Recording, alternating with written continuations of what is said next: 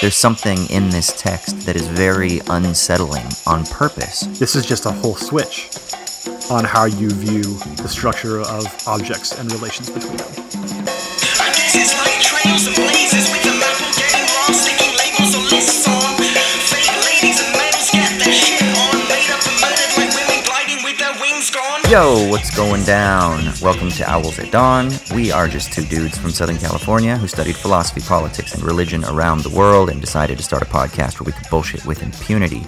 My name is Austin Hayden Smith. And I'm Troy Polidori. And this week we're going to be starting our new book club. If you are new to the podcast, we do these book clubs periodically. This will be our third one, and we're going to be talking about a book by Daniel Colucciello Barber. Is that how you say the middle name? I'm down for that. Yeah, it works. And it is called On Diaspora. And what's the subtitle? Religion, Christianity, and Secularism? Something like that? I don't know if that's the order. Yeah, something like that. So we're going to jump into that. It's sort of, it's a sort of way of navigating between the philosophical, the religious, the theological, the secular.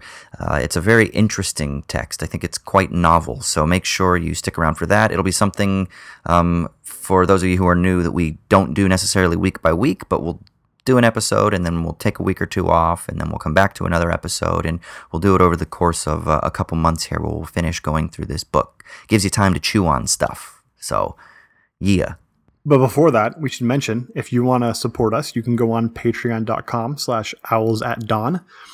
There you can join one of a couple different tiers of support and get things like our monthly newsletter, which should be out pretty soon, coterminous, I would think, with this episode.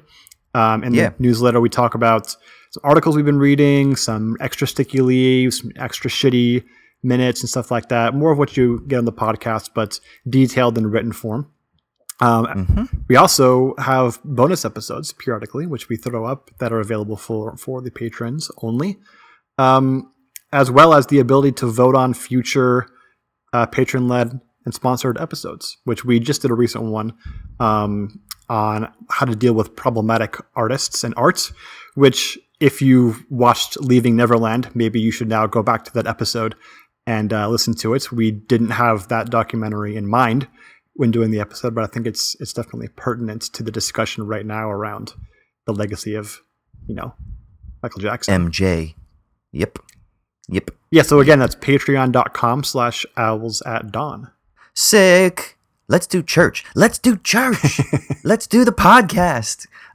First thing we got to do is we got to start off with the shitty minute. This is the part of the episode where one of us gets to rant and rave about something that is pissing us off for the week. It's Troy's turn this week. What's got you down, homie? So I just wanted to, a little PSA for everybody. General principle of thought and of specifically the thought involved around critique. The following. Criticizing the actions of a nation state does not entail criticism of the ethnic majority which makes up that nation state. So, with that said, I want to say that I have a feeling you're talking about someone in particular that has been dominating the news cycle. Does this have anything to do with a particular junior congresswoman? No, it's entirely about me, because when I said that English food is the worst food in the world, I was critiquing the actions of the nation, not of English people. So I've been accused of anti-English, anti-Anglo bias, Anglophobia. You're anti-Anglo. Yes. And so I wanted to kind of put that out there to make sure that those criticisms leveled against me of Anglophobia. I'm Italian, so it goes with the territory that might hang English people. But I wanted to make sure everyone knows that I don't think that. And I was simply critiquing the actions of the nation, such as to feed their cows only the grossest of grass, so that their hamburgers feel like and taste like chewing on rubber. Those are actions of a nation state. And so I think we should criticize the actions of the nation state, which is absolutely valid and legitimate. And that is not a critique of the ethnic majority which makes up that nation state. So I'm just excusing myself from that. I blame the British government for their horrible, overcooked, rubbery meat. 100%. Yeah, and I hope that Corbyn resolves this problem. Fucking A. Make meat great again, Corbin. Yeah, dude.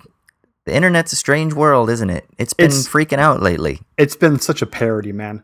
I mean, did you see the whole Meghan McCain thing that happened? Bro. I think it was this morning. Yeah, I saw it. Yeah, dude. So I think that we have an especially pertinent view on not necessarily this on anti-Semitism or on the history of Israel and Palestine and all that kind of stuff, but on the tendency of American evangelicals whose extent of knowledge of Jewishness is basically like they saw Fiddler on the Roof one time. Or like the cartoon. Did you see the cartoon that is it Eli Valley? Is that his name? Yeah. That he came out that he had Yentl, a picture of Meghan McCain, and then like Yentl on her desk. Or like they have an Old Testament in their house, which is and kind she listens of to itself Modest anti-Semitic. It's the Old Testament.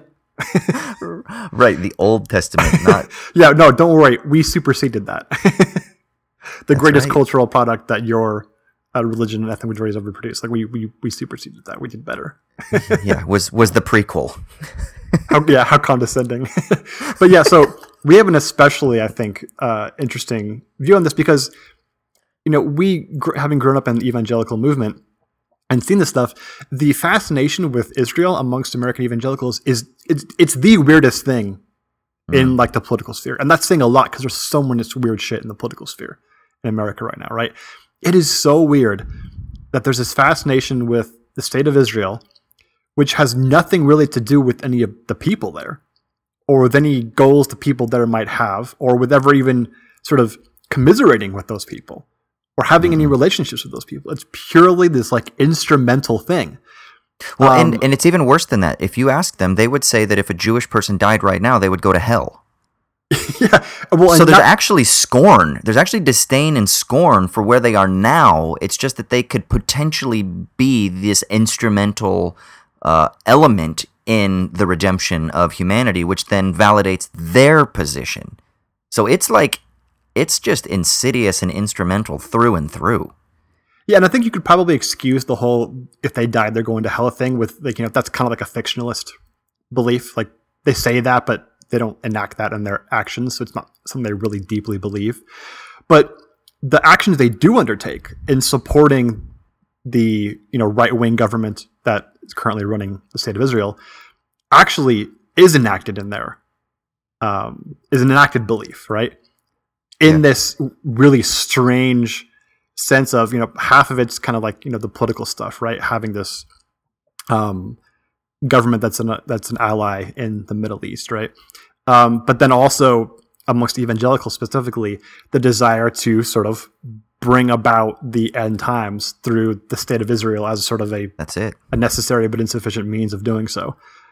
And when you tell people that, I think you mostly get scoffs, like either that's completely nuts or I don't really believe it. They don't actually like talk about that. They don't actually think that, but they actually do. It's the thing. They actually do. And I think it's not a fictionalist belief. I think it's an actually really enacted belief for a lot of people. Not everyone necessarily, but for a lot of people. And that's just... And the extent to which eschatology, premillennial evangelical eschatology affects people's day-to-day decisions or political decisions or their grander life it's hard to determine, right? Like on an individual basis. But generally speaking, it's not difficult, especially if you look at like some of the quotes from Meghan McCain's pastor, who it's Pastor Hagee. And I don't know if it's Hagee Sr. or Hagee Jr., but he basically was quoted in an article that I briefly read this morning that was like, why would God allow the Holocaust? And it was, well, God allowed it so that he could bring back the nation of Israel. Because again, the whole point is that would somehow aim towards the fulfillment of a particular reading of the book of Revelation, right? So that shit has real consequences, like in the lived material realities that we experience. Yeah, it's kind of the ultimate manifestation of that one thing that Zizek said that I really like, which is, Dostoevsky once said that without God, anything is possible, or anything is permitted, right? But Jesus says he wants to turn it around and say, with God, anything is permitted. Yeah. Or without God, nothing is permitted. I think it was just the first one that he said, right? I thought he said without God, nothing is permitted. Because the idea... Yeah, go ahead. Maybe at a different point, but the one I'm remembering is he says, well, with God, anything is permitted, in the sense of you can sort of justify almost anything as sort of morally permissible if you think you have, God or capital H history or whatever on your side. Yeah. What would the other one mean? It has to do with like the symbolic. So without God, nothing is permitted. You can't act if there's no symbolic order, right? You have to have the symbolic framing in order to actually do anything. But then, of course, the inversion of that would be that, okay, but then, of course, if you have control over the symbolic, then you can use that as the master discourse, right? Yeah. Yeah, that's the one that I'm referring to. They're different, but they're inversely related. Or, as Daniel Barber might say, there's some sort of immanent relation that reveals the inconsistencies that causally relates them to one another. Right? Right? This is a good segue. Segue!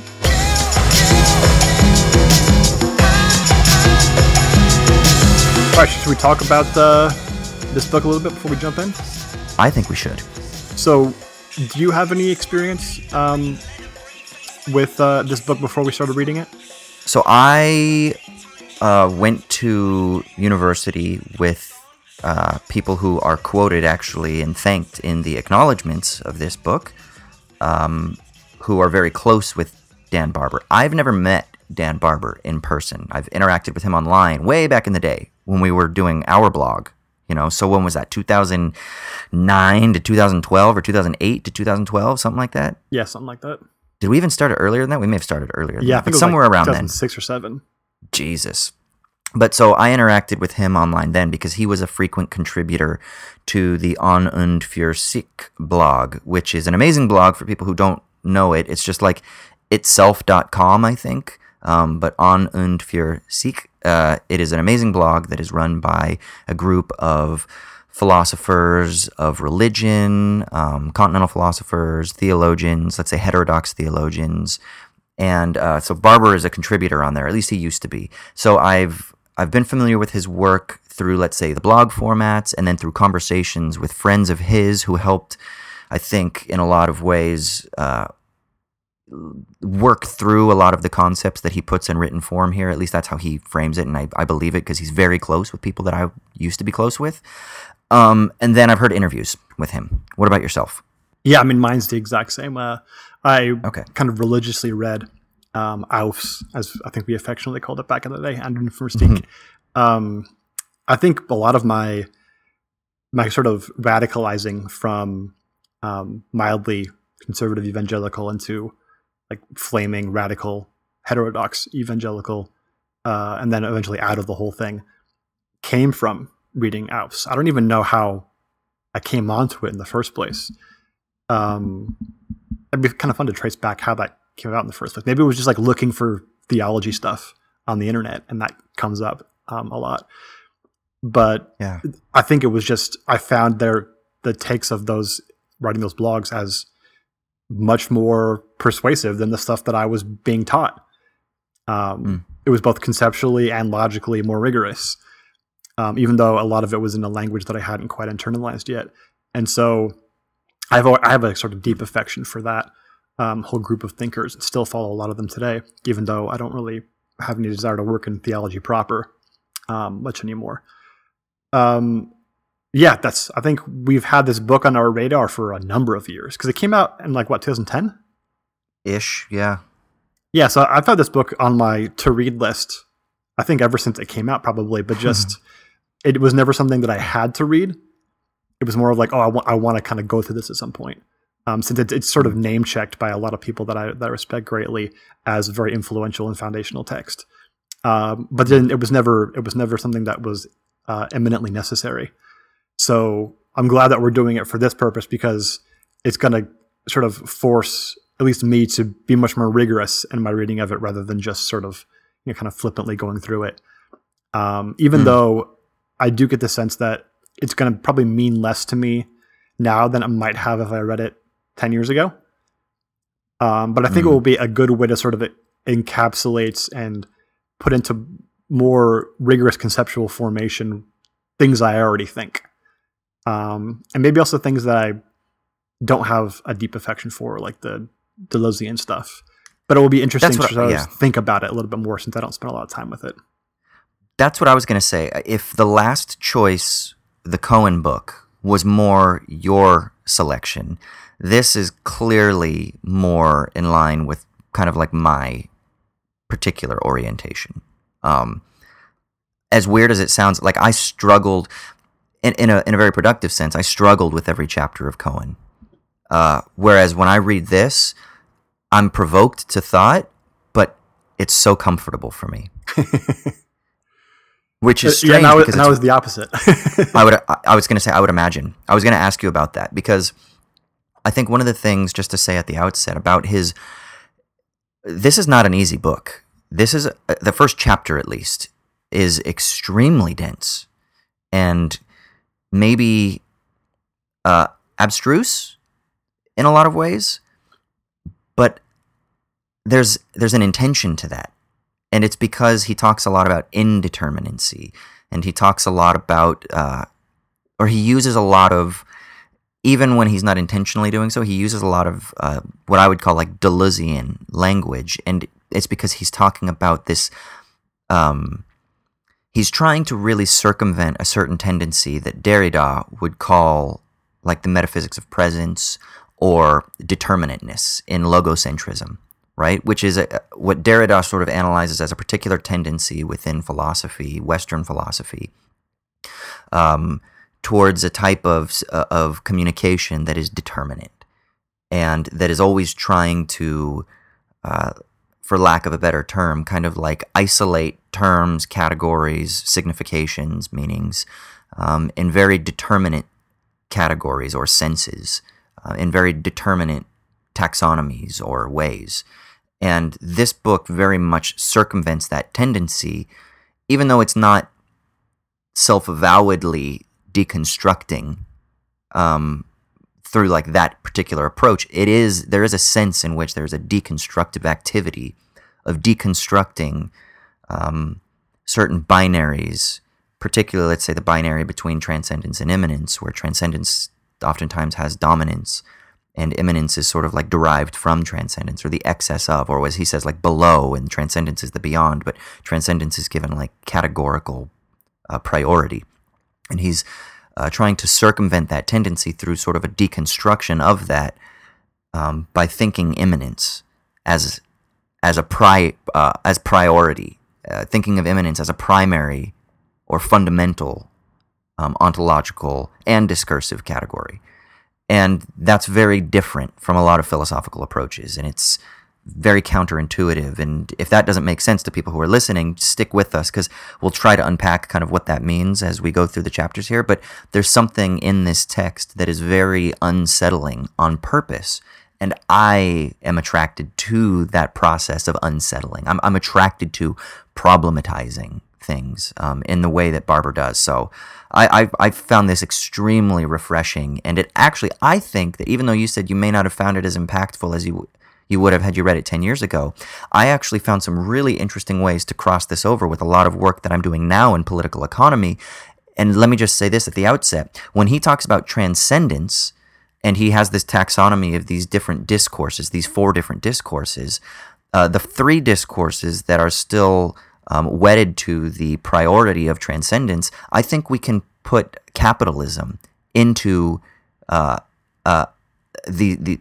same sort of category as something that prioritizes a transcendence, that forecloses or that wards off the future, that operates according to reverse causality. And I think if we just keep that in the back of our minds, what that means moving forward will make sense, even as we're looking at a text that doesn't mention capitalism at all. But so for me, I'm kind of, because I'm interested in criticizing capitalism from a sort of like continental philosophy of religion, or theological, or like maybe a heterodox theological, or whatever it is that Barber's project is. Like, I'm interested in criticizing capitalism from a similar perspective. And the reason is because both Barber and I were influenced by the guy who was my master's dissertation supervisor, Philip Goodchild, who has literally written a book called Theology of Money, in which he's doing a sort of theological critique or analysis of capitalism and money. And then his first book, the book I should say before that, not his first book, but the book before that, Capitalism and Religion, he's doing something similar. So I think there's a way to kind of bridge that divide to concerns that are more pressing for what particularly are dominating my thought at the moment. So just to keep that in mind as we're reading through this. Yeah, it's interesting you mentioned capitalism is never mentioned so far, but clearly you can sort of take the theoretical apparatus being produced here and kind of map it onto different domains. I was thinking the exact same thing, but about things that are more at my immediate concern, revolving around ethics, and especially in meta-ethics. So I think we'll kind of come back to that probably periodically as we get through this book, because I think this is a kind of foundational type text. It's that you can then develop tools with which you can use on all sorts of different areas. And so thinking about how those tools can be used in different areas will be a thing that I think will be very helpful in terms of sort of getting the cash value out of this text. But really quick, one thing I want to mention about your talking about the possibly abstruseness of the text. I actually thought that the prose is exceptionally clear. There's no point really in the actual prose where I found myself wondering, what the antecedent of the pronoun was, or what's being referenced, or which of the key terms is being sort of explicated in this paragraph, or whatever, right? It's the concepts themselves that are extremely vague and unclear to me, which, I think you can tell me because you've had more experience with this kind of literature, is kind of the point, right? It's problematizing the content that's assumed to be in these concepts, and trying to make that sort of those contradictions and those tensions that come from the vague language into something productive and creative, to something different. And so I think there's some sense in which you have to be patient and see where this goes, rather than immediately get frustrated because you haven't done the Socratic defining of concepts and then analyzing those concepts and see what you can derive. The classic, like Socratic dialectic. And I get frustrated at that because obviously I'm more used to that kind of conceptual analysis, especially lately. But I do think it's important to be patient, let the author work in the genre in which they're writing and see what they can do with it.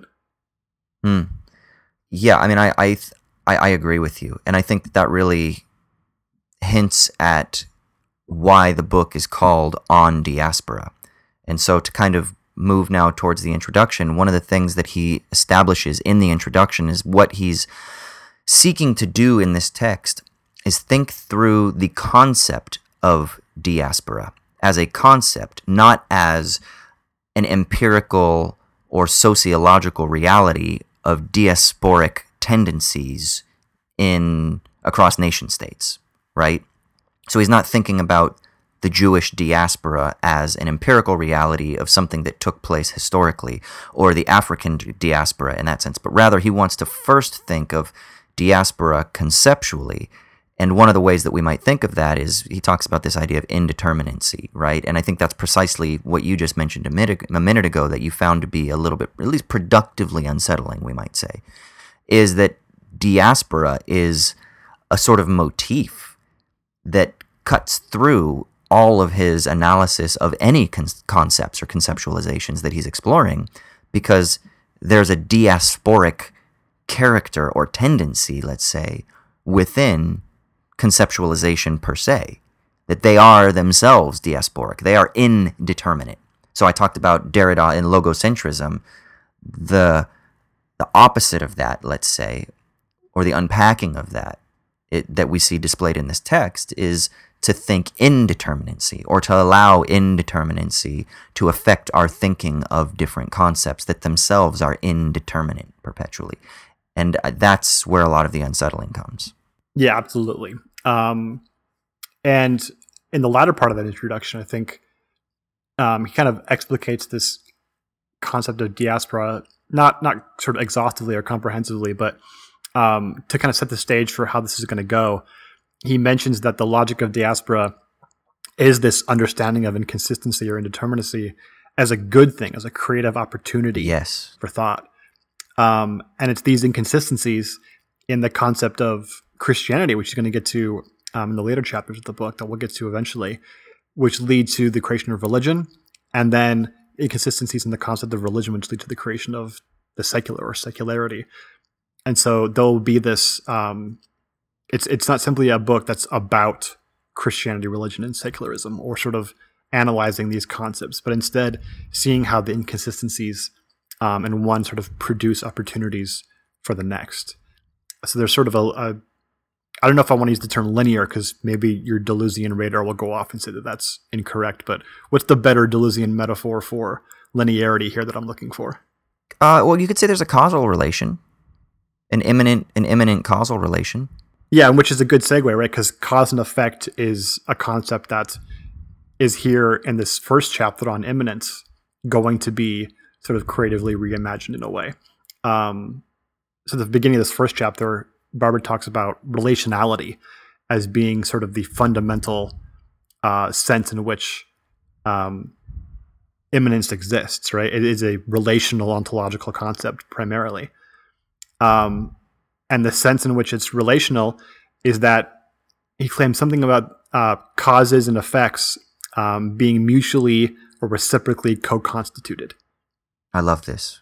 Yeah, this is where I feel really at home, and where I have a lot of difficulty a lot of times when I'm in the seminar room or when I'm engaging with others who aren't as familiar, who aren't just like, because I've been reading this type of stuff since 2009 pretty consistently. So we're talking 10 years now where this type of literature that has influenced Barber's work here has just kind of constantly been in my mind, right? And now it almost just forms like the background horizon of my hermeneutical framework.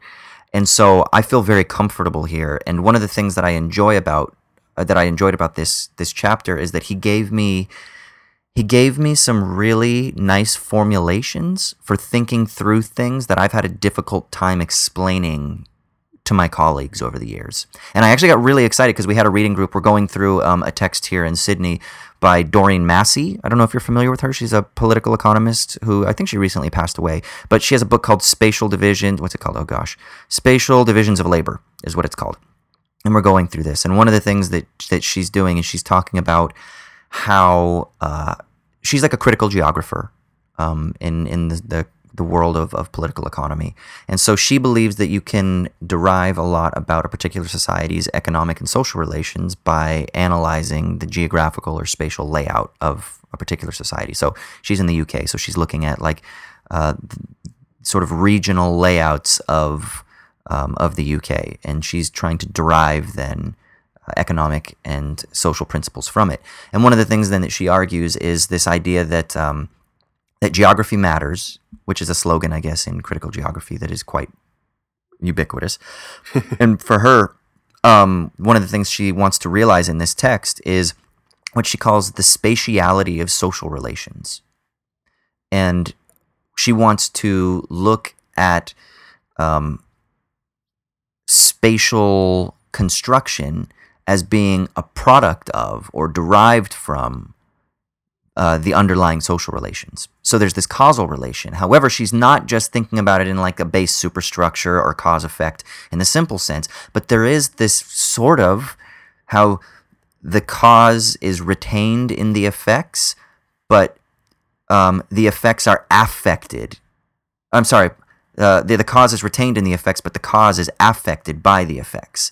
And even though she's not articulating it in that way, a lot of Barber's formulations have been really helpful just because of like simple things like that. They've been really helpful in helping me to kind of like think through and to make sense of in nice little sound bites a lot of these other things that I've been working through over the few years. So I found that really beneficial here in the opening pages.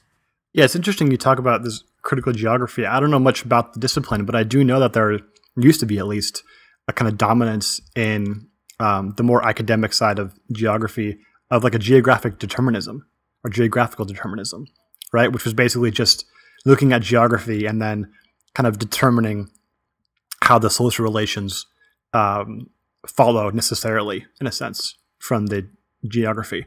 And that I think that domain is sort of, or that paradigm has sort of been overturned by more recent critical geographers, right? So I'd imagine that's a big part of like the sort of bringing immanence, as Barbara's determining it, whether consciously or not, into this realm of geography. Yeah, and she doesn't use this language, but I was reading through the text, and at one point I wanted to say, it sounds like she's basically using the Deleuzian language of the actualization of the virtual, but without doing it. She just didn't have the resources because she wasn't a philosopher, and I don't think she had read Deleuze. She doesn't quote him at all in any of the books that I've read or anything like that. That doesn't mean that she may not have been familiar with concepts from like conferences and stuff like that. I'm sure she probably heard the name, but she doesn't at least spend a lot of time engaging with it. But nevertheless, a lot of the stuff that she's aiming towards fit really well into stuff that Barbara is explicitly detailing. And in particular, let's kind of stop beating around the bush here and let's talk about this relation of cause and effect that he talks about. So the question is what does he mean when he says that the cause is affected by its effects? And how is it that the cause is retained in the effects? What does he mean there? Like, what is it that he's talking about? You tell me, man. The main thing is this. Okay, when we tend to think of cause, we tend to think of the cause as being something that is prior to its effects, right? So let's speak not just prior to, but ontologically independent. Ontologically independent of. It is not affected by its affectation. It's not right? Constituted. Yeah, right. Not constituted, right. So we think of God as creating the universe in a very simple sense, right? God is this self-sufficient, autonomous entity who exerts an effect. Like there's that formulation in continental philosophy of religion, right? In like the theological arguments for the existence of God and stuff like that are like, a cause has to be greater than its effects. That is very common, right? Mm-hmm. Well, the implication there is that there's something completely independent in the cause that has no relation, that is not affected by the effects whatsoever. And so what Barber is doing is he's really transforming that formulation. And what he says is that the cause is not prior to its effects, because its essence, the essence of the cause itself, is actually affected by what it affects. And that the cause, he says, this is a quote, is constituted by its effects. So what that means is, and he talks about this later in the chapter, that there's like a reverse causality. And what we could say by that is that in any given effect, there's a sense in which the cause is retained in that effect because there's an immanent relation between the two, right? But at the same time, we must also say that the cause is only known as that cause. It's only characterized in its particularity insofar as it is affected by what it affects. It is constituted in its expression of itself in its effects. Does that make sense? Yeah, so here's my question. Okay. Because this is what I was thinking about when I was reading this. There's a sort of deflationary and a radical way of interpreting this, I think.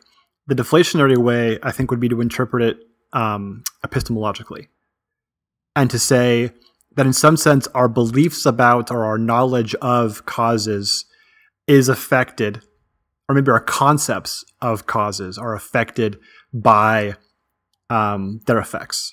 So in some sense, when a guy named Joe, he's just your friend, he's a guy, he sits on the couch and he smokes pot and he plays video games.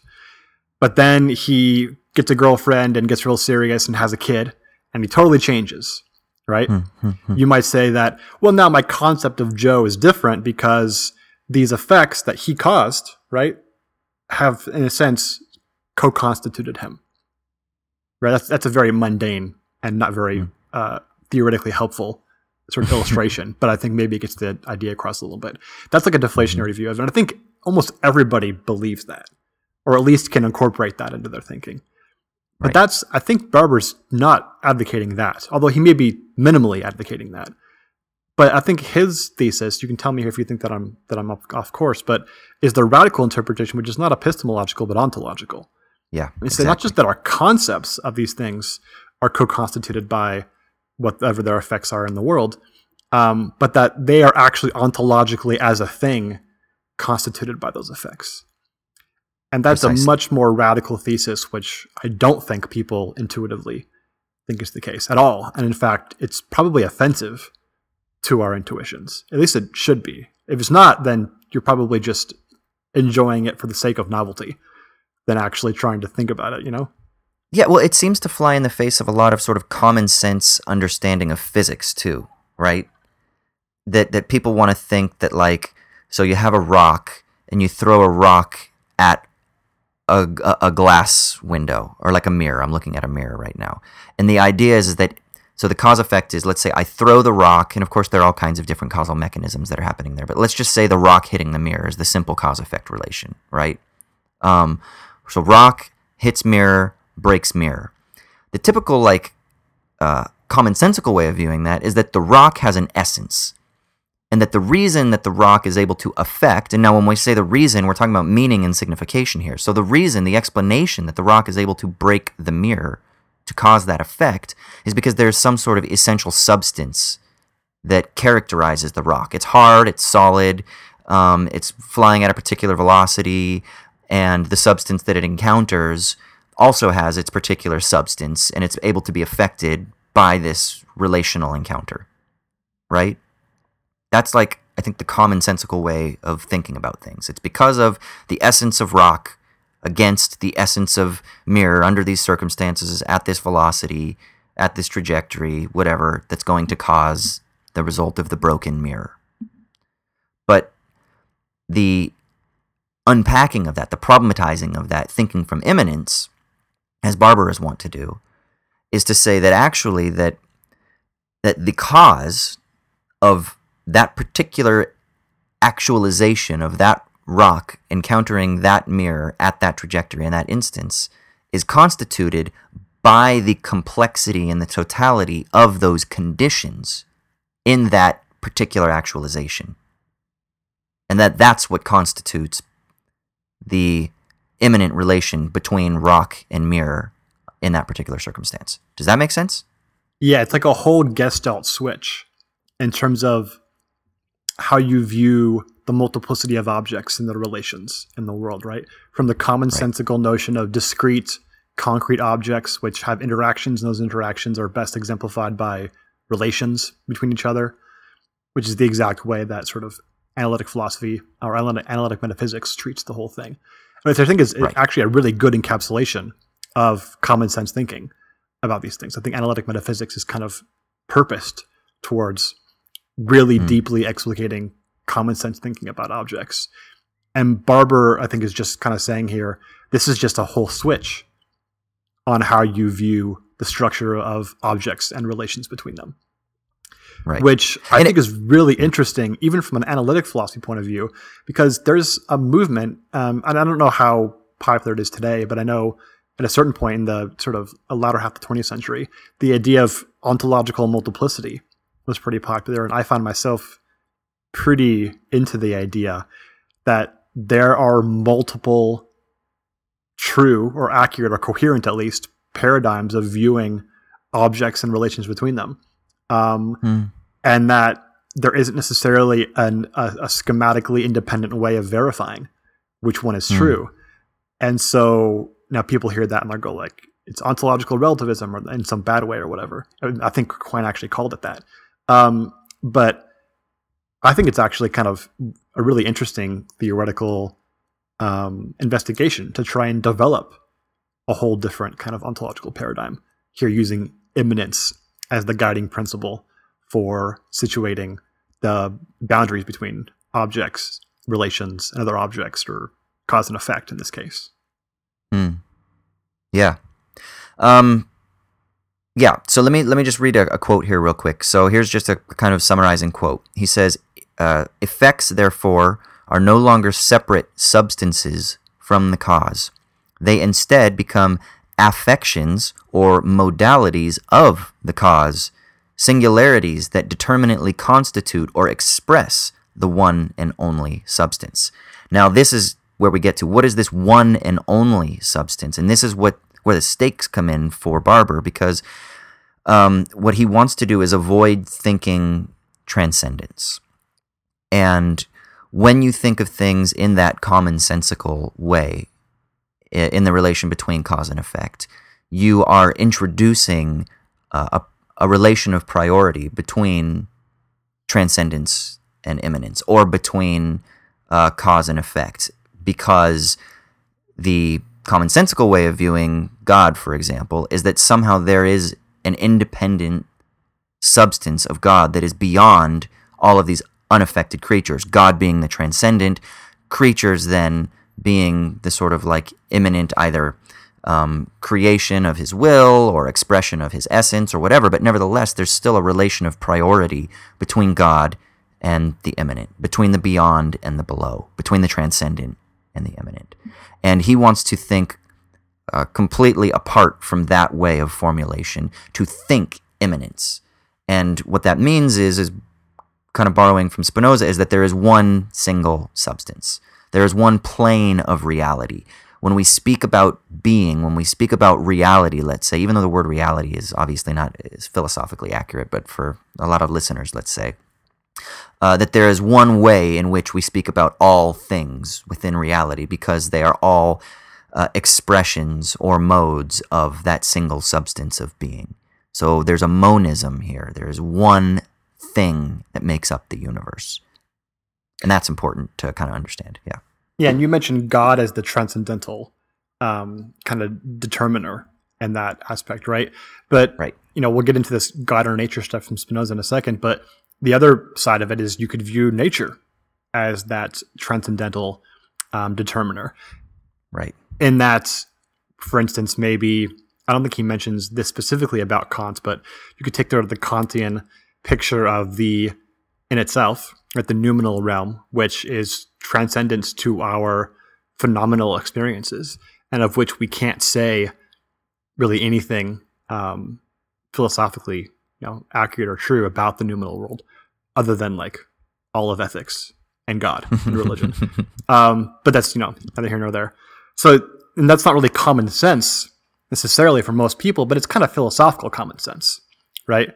It's the whole paradigm of modern philosophy, which is this idea of how can we know anything's true when we just have these appearances, right? How do we know that those appearances are sort of connected to the world in the right way?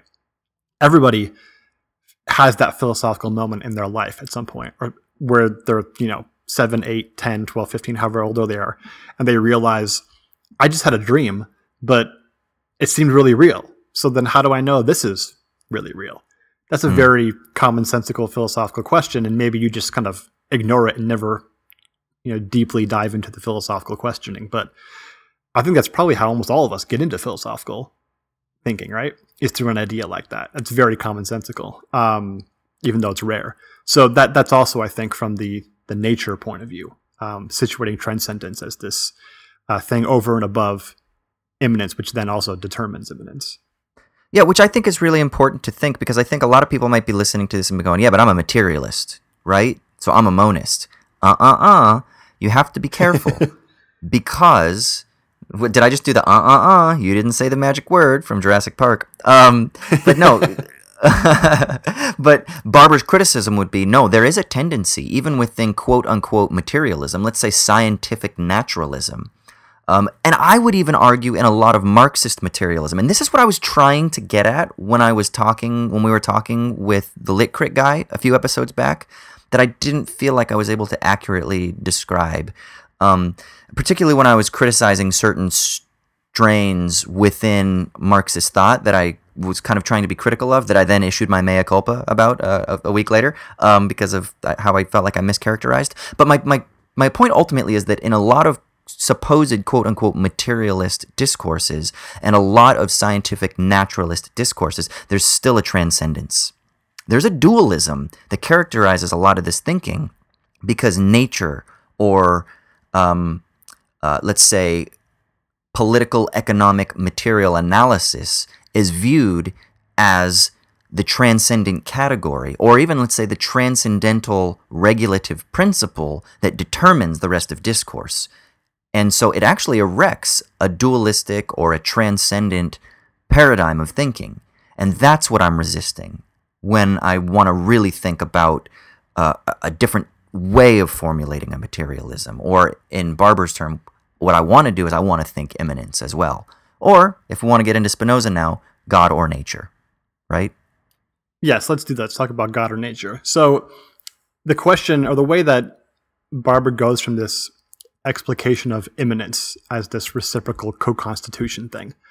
And then the question is, well, what is this thing, this one thing, this substance, where reciprocal co-constitution is sort of the site of it, or the location of it. And that's substance for Spinoza, right? And he names substance God, comma, or nature. And there's probably been more written about this than we could possibly ever digest in a single series of podcasts, let alone right now. But hundreds of years of debate, literally. Yeah, and I mean, I'm not really Spinozistic, but I think I've told you before that I think Spinoza's Ethics is quite possibly the greatest piece of philosophy ever written. And if the aliens who find our remains discover any work of philosophy, I would hope for vainglory or vainglorious sake that they find Spinoza's Ethics, because it will be it'll make us look the best in terms of our ability to think about things. God or nature for Barber, it seems like, without getting into the sort of interpretive battles over what exactly Spinoza meant by it, authorial attention-wise, are these two different poles of interpreting substance. And he uses terms like non-reductive, non-identity, oscillation, the relay between namelessness and signification. There's a whole lot of things here that it's really hard to kind of grasp what these concepts are getting at, if they're just different shades on the same concept, if they're just synonymous, or what. How did you sort of put this all together into one package as far as interpreting God or nature? Well, first I have a question, because this was my question too. Is there a homologous relation between God or nature, in Barber, between God or nature and namelessness and signification? Like, is God to namelessness as nature is to signification, or maybe is God to signification as nature is to namelessness? Is there a homologous or maybe just an analogous relation? Well, the way I took it is that namelessness and signification are descriptions, right? They're not names. Whereas God or nature are names of those descriptions. Now, that might be some philosophy of language stuff that I'm just kind of shoving into here to make sense of it. But it seems to me like, so he equates namelessness with nature and signification with God, right? That's the connection between these two pairs. And his ultimate point is to say that this is not like an ordered pair or a determined pair or a one-way street, I think is the term he uses for it, kind of pair, where in some sense God determines nature or is transcendent to nature, nor is the reverse. But instead, there's a relay between them. Yes, I like that. And I think, go ahead. Yeah. Yeah, I mean, the idea of relay is just a metaphor for going back and forth, right? I love that, yeah. It's not even a two-way street. It's what's like the term for like a racetrack? Like a big loop. I was thinking ping pong. Oh, that's perfect, yeah. Yeah. Table tennis, yeah. Yeah, there's like this ping pong relationship between the two. And I think that's so important for people who are listening in particular. There's debate in Spinoza. So Spinoza is writing in a time period where, it wasn't like cool to be an atheist. He's Jewish, but he's living in a Christian environment, and he wrote this amazing book called A Theological Political Treatise. He wrote the Ethics. He's writing in a time where he's being critical of certain concepts. And so you get a lot of people who come along and say, well, the reason he wrote God or nature is because he really is an atheist and he wants to write nature, but he has to just appease the authorities at the time so he's not burned at the stake, right? That's kind of an argument that you see a lot. And the dumb part about that is, yeah, go ahead. He's not dumb enough to think that would actually work. right? Because, well, first of all, it didn't, right? He was still branded a heretic, kicked out of his own community, and never held like an actual university job for his entire life. But it couldn't have just been like Hume does this, right? Hume clearly does this in like the Dialogues of Natural Religion, where Philo is constantly skeptical of Demea and Cleanthes' arguments for God, and then helps them destroy each other's arguments, right? Because they're kind of opposed to each other. One is more of an empiricist than the other. And then Philo at the end is kind of like, yeah, but we should believe in God anyway because, it's pious. It's like, okay, Hume's bullshitting here, right? He's just kind of trying not to lose his job, trying not to be burned at the stake or whatever, or be persecuted. But I don't think you can take that kind of obvious interpretation of Hume and incorporate it into Spinoza here because, one, it didn't work, right? And it wasn't going to. In fact, being called a Spinozist for like the next several hundred years became an accusation of utter heresy. If you're going to sort of identify God with the natural world, then that's basically the same as being an atheist. It was kind of practically considered to be the same. So it didn't work, and it was never going to work. So yeah, it's just a failed interpretation, I think, on its face. Yeah, I agree.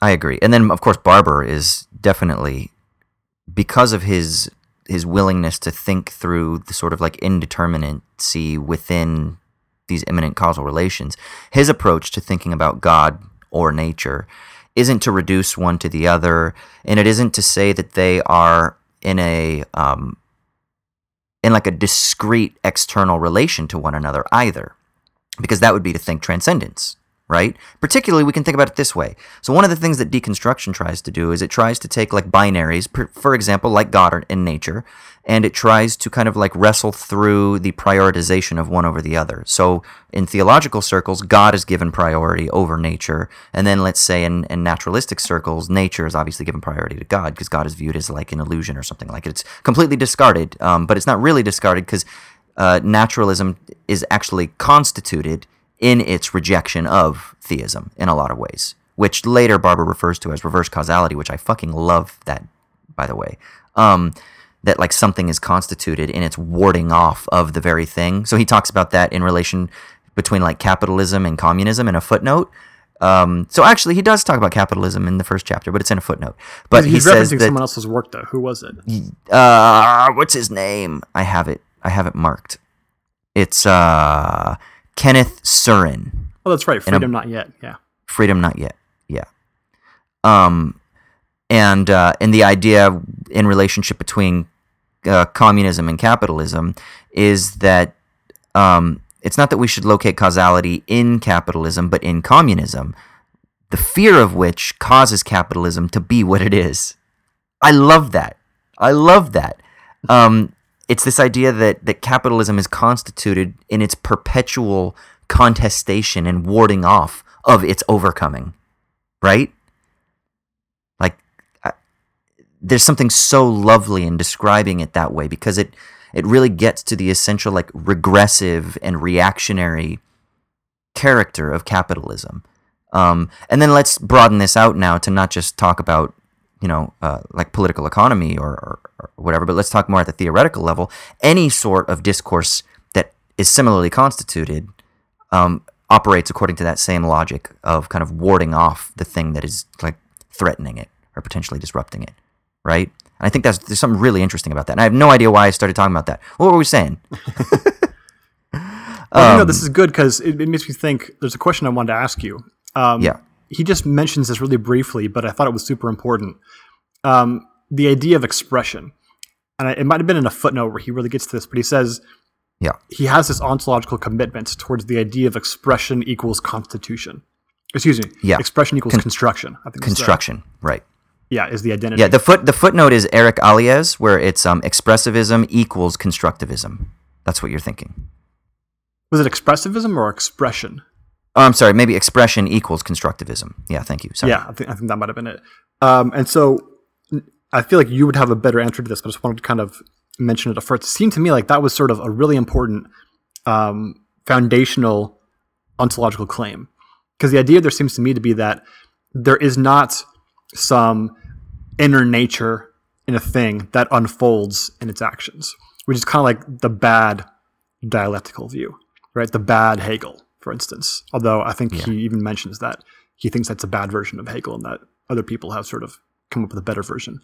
But that instead you have this idea that the being of something, right, its ontological properties and whatnot, are constructed through expression, right, through actually sort of the unfolding, rather than unfolding some like purely essential nature that exists beforehand. Is that the basic idea? Yeah, this is just another way of getting to that cause-effect thing that we were talking about earlier. And that also that follows ties from in. this, actually, I think, is the idea. Yeah, exactly. And I think that also fits into the notion of diaspora earlier. He says in the introduction that being itself is diasporic. Because the point is that being itself is indeterminate. It's unbounded. It's got this indeterminacy that characterizes being itself. It's processual, we might say. So one of the things he says right here, one way I think we can think about this actually is distinguishing it from Aristotle's notion of causality, particularly the formal cause. And this you find a lot in Deleuze, where Deleuze is going to be critical, and actually in the later Sartre as well. But Deleuze is critical of any formulation that views causality as being a sort of realization of the possible. Because all that means is that which is realized was previously contained in the possible. For Aristotle, let's say it's contained in the formal cause, which means in a way that it was sort of already pre-existent. It may not have been manifest or realized or expressed in its actuality, but it was already realized. So we think about this a lot in terms of like conceptualization, right? Like you're an entrepreneur and you're an innovator and you have a concept in your mind and all you did was realize that mental image into the physical product that you create. But the idea is that it really existed in the mind. The truth of its existence was already essentially there, right? But the relationship between expression and construction is very different. Because the point is that there's a simultaneity between both expression and construction. And there is no transcendent priority of one over the other. And so immanence then itself, the single substance, the single plane of reality itself becomes the autonomous reality that exists per se, devoid of any sort of like pre-constituted essence. Or let's say that in immanence's expression of itself, it's not simply expressing something that was previously existent in a formal reality that is then materialized, but that rather in the construction itself, expression is constituted, and then vice versa. Yeah, I'm super interested in this because I've been thinking a lot about sort of this idea about conceivability. Is a very popular thing in the history of philosophy, right? Conceivability entails possibility. It's kind of the classic dictum that goes back to like, at very least, Anselm, right? That's a big part of the ontological argument. The ontological argument, right, exactly. And I think a lot of people, that's been kind of a thing that I think everyone intuitively thinks is true. But I think when you start to dig into it, we start to realize that it's very clearly not true. And have you ever read Thomas Nagel's essay on panpsychism? No. You recommended it to me, and I didn't read it yet. Yeah, it's so good. I mean, all of that. That's from the book Mortal Questions, which is just like the best book. But it's a fantastic article, and it's stuck in my mind so much ever since I've read it. And one point he makes is that, panpsychism is often critiqued as being inconceivable. As if that's sort of a sort of reason for which you can sort of reject it or whatever. And his point was that, well, yeah, you ask an ancient Greek how to sort of conceptualize some of our determinations in modern physics, and they might say the exact same thing. That's inconceivable, right? Given my paradigm of how physical objects are. And so his ultimate point is something like, that I'm not sure that panpsychism is true, but it seems like the best bet because the alternative suck. But that means we're going to have a whole new paradigm for how objects exist to kind of fit that into it. So probably everything about our current paradigm of physics is either wrong or is just only very, very partially true. And, I think I messaged you after I read that and said, I might be into panpsychism now. Right, you did. Not because his argument's like the best argument for it, because it was the best argument for me for it. Because it got to the, I think, theoretical underpinnings of why panpsychism is at least a thing we can kind of move towards, or kind of try and see that as like an ultimate theoretical goal or something. I mean, and it's about that idea of conceivability, right? That's not conceivable just means it's not conceivable yet, or given the current paradigm, conceptual paradigm that you're working with. And I think that's a super interesting idea. It's super fraught also, because you could use it for anything. So you have to be very careful about, how to use it. It's kind of like like holding a bomb, right? Because you can use it for anything to blow up everything that exists, every conceptual paradigm. But there's some special way I think you can use it effectively, like putting dynamite on demolition or whatever. If you do it appropriately, you can actually do like have a productive process that follows from that. See, I'm really into this idea, and I'm looking forward to seeing how we can bring that up later in the book, and kind of see how, because I think it's a very underlying foundational ontological claim, which a lot of this other stuff kind of follows from that. That expression equals constructivism. Yeah, this kind of new ontology, this new way, a different way of thinking about objects and relations. Okay, so here's a question that relates to this that I'm unsure about, and I'm not sure that I was fully settled into even after reading the chapter. He then argues that he says basically, so immanence is therefore whatever is expressed, right? And he says this is the diachronic aspect of naming immanence, for it affirms all things as equally expressing immanence, and insists that whatever emerges is also an equally expressive of immanence. Cool. I'm with you right there.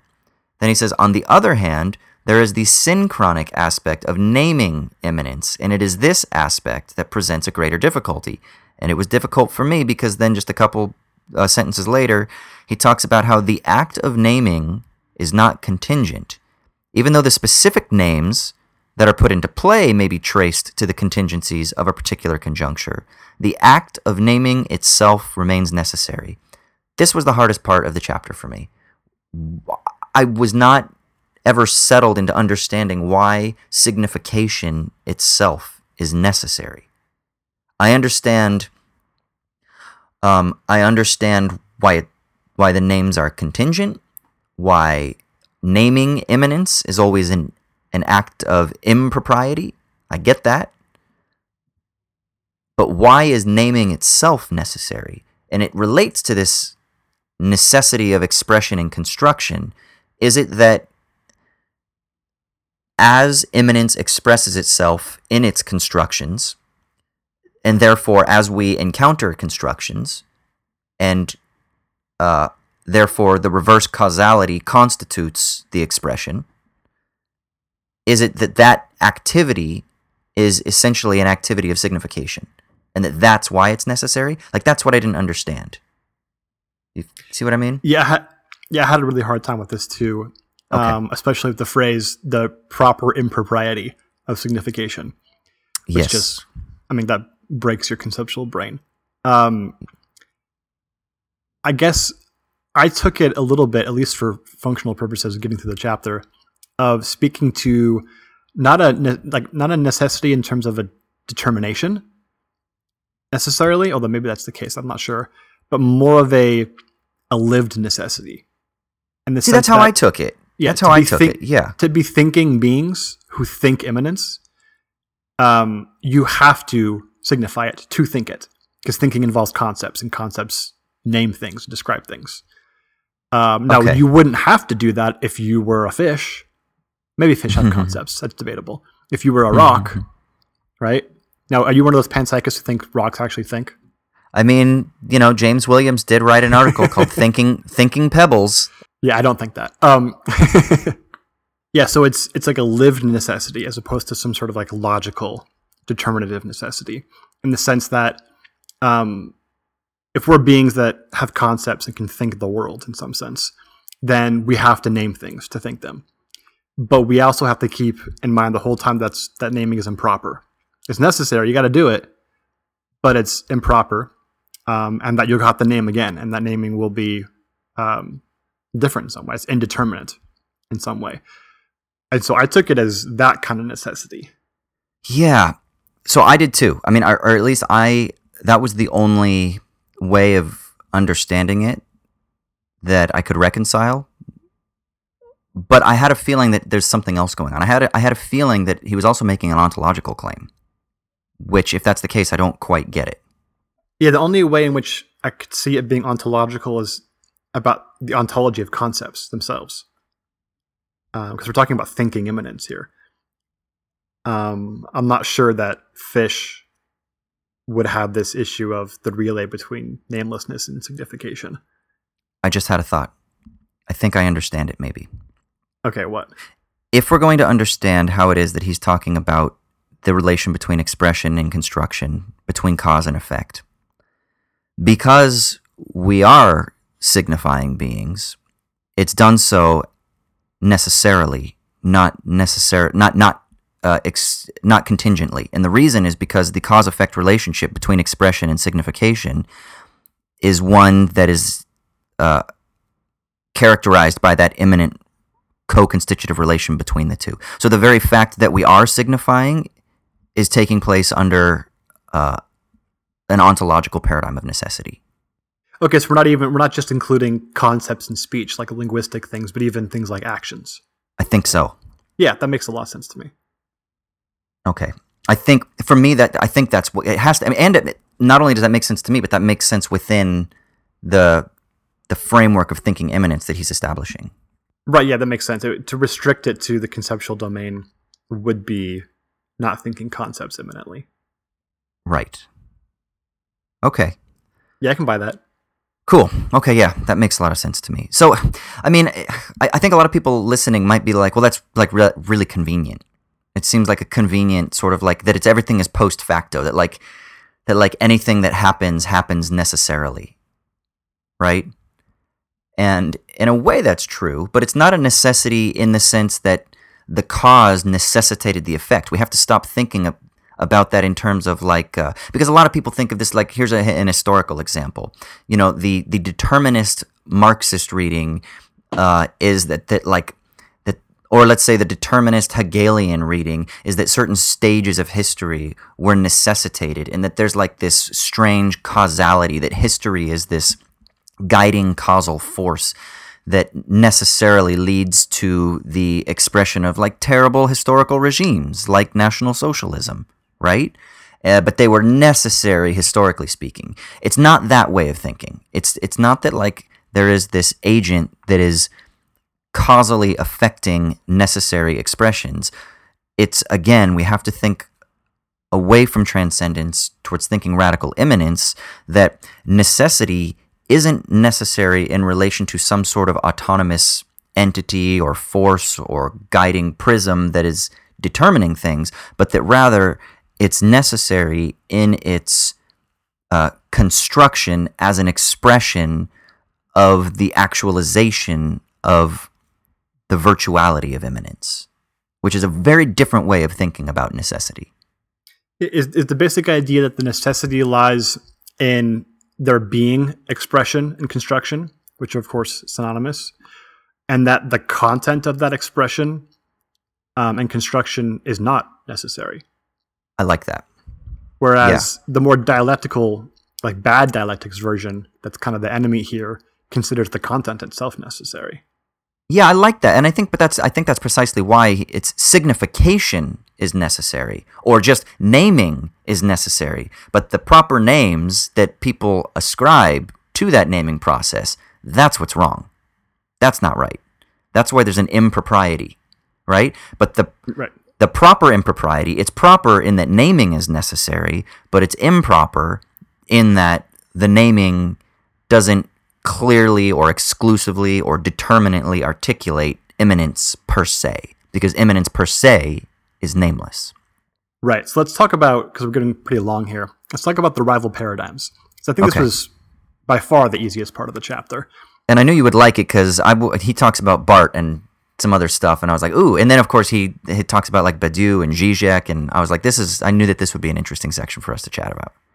Yeah, I kind of think about this similar to the way I think about when we did the Prozorov text. And I don't remember where it was in the book near the end where he starts talking about all the different paradigms for the three axioms, Right. freedom, community, and equality, and how most of them just don't fit very well.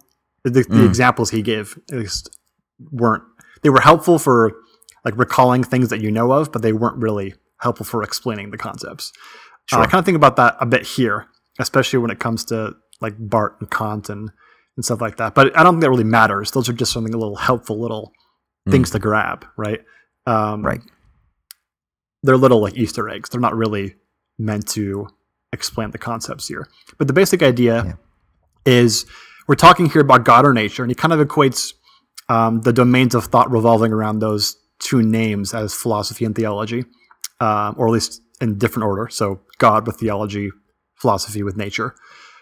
And these four rival paradigms, which he thinks the first three are all just pretty much wrong and don't have a lot of promise. And then the fourth one he thinks has some like lines of flight from it, from which you could think immanence in the way he's hoping for here. The first of which is philosophical delimitation. And this is the view of the relation between philosophy and theology, where philosophy is the universal discourse of being, and theology must do its work of signification from within the bounds that philosophy sets for it. So clearly here, philosophy has the transcendental signifier role and says exactly what being is, and then tells theology, given that stricture, what it can and can't do. Right. And his example here is Kant, in especially the religion within the bounds of reason alone, which I think, like, the title of that book certainly sounds exactly like what he's talking about. I have some quibbles about whether or not that's exactly what Kant's doing with religion here, but I don't think that necessarily matters. I did wonder, I wasn't super sure about how Heidegger's idea fits into this, since it seems so different than the Kantian one, which seems, as he explains it, a little bit more obviously fitting into this philosophical delimitation mode. But what did you think about that? Well, there's an earlier formulation just in the section just before this where he says this, that there are twin dangers that haunt thinking immanence. The first one is letting namelessness transcend names, and then the second one is making names transcendent to the nameless. So the question is, and then he takes this idea of philosophical delimitation and he maps it onto that former danger, so that namelessness transcends names. So in what way would namelessness transcend names in Heidegger, I think, would be a way of thinking about it. And it's the idea that being transcends the ontic, and beings, right? Namelessness is given that transcendent status. It is the thing that conditions, let's say, all possible naming, so that the names in Heidegger, beings in Heidegger, only have a sort of like derivative status, whereas being itself is transcendent and fundamental. I see that. I'm just wondering where the whole picture of God as the limited signifying comes in. Well, because That's for what Heidegger, that God is. is a being, is an ontic category. It's just right? a simple like univocity of being thing I think so. applied to God. Yeah, I think so. Okay, yeah, I guess that makes sense. I thought it was more than just that. Yeah, so I have these little one sentence encapsulations for each of these paradigms that helped me kind of put it together in one neat package. For this one, I had God is limited by nature. Say that again. God is limited by nature. Right. Yes, that's right. Absolutely. So the next one is theological particularism. And this is the paradigm wherein there is no transcendental horizon from which theology's signification practices can be judged. Everything is just an auto-referential tradition or like a language game. So auto-referential is kind of the key term here, meaning theology doesn't look to its parents to make sure that it's doing the right thing, right? Which happens in the first paradigm, where you just kind of like when your dog is doing something and it keeps looking back at you to make sure it's doing the right thing so it doesn't get in trouble, right? That's philosophical delimitation. Yeah, because theology is always looking back at philosophy. Yeah, like, am I doing this right? Like, Yeah, am I fucking up here? right. Okay. Here it's just no. You have your own traditions. They're totally isolated from one another, and they only refer to their own concepts. Right? It's only like intra-referential. So he names like MacIntyre here as the traditions, the more conservative side. Wittgenstein on the idea of language games. He says Barth is here too, and I think he's right about the early neo-Orthodox Barth. That's kind of the big deal, is that sort of the Christ figure comes in like the Epistle of Romans. And just totally wrecks all philosophical concepts and sort of replaces them and gets rid of philosophy in a way. I think that's true about neo-Orthodox Barth. I do wonder if it's true about the later, more mature Barth, but that doesn't really matter necessarily. Yeah, this is where you'd want to talk to like Robert Jensen and Bruce McCormack and various others. Yeah, especially Jensen. Man, I haven't heard that name in like 10 years. Oh my God. His systematic theology was revolutionary to me, man. I loved that book. Oh my God.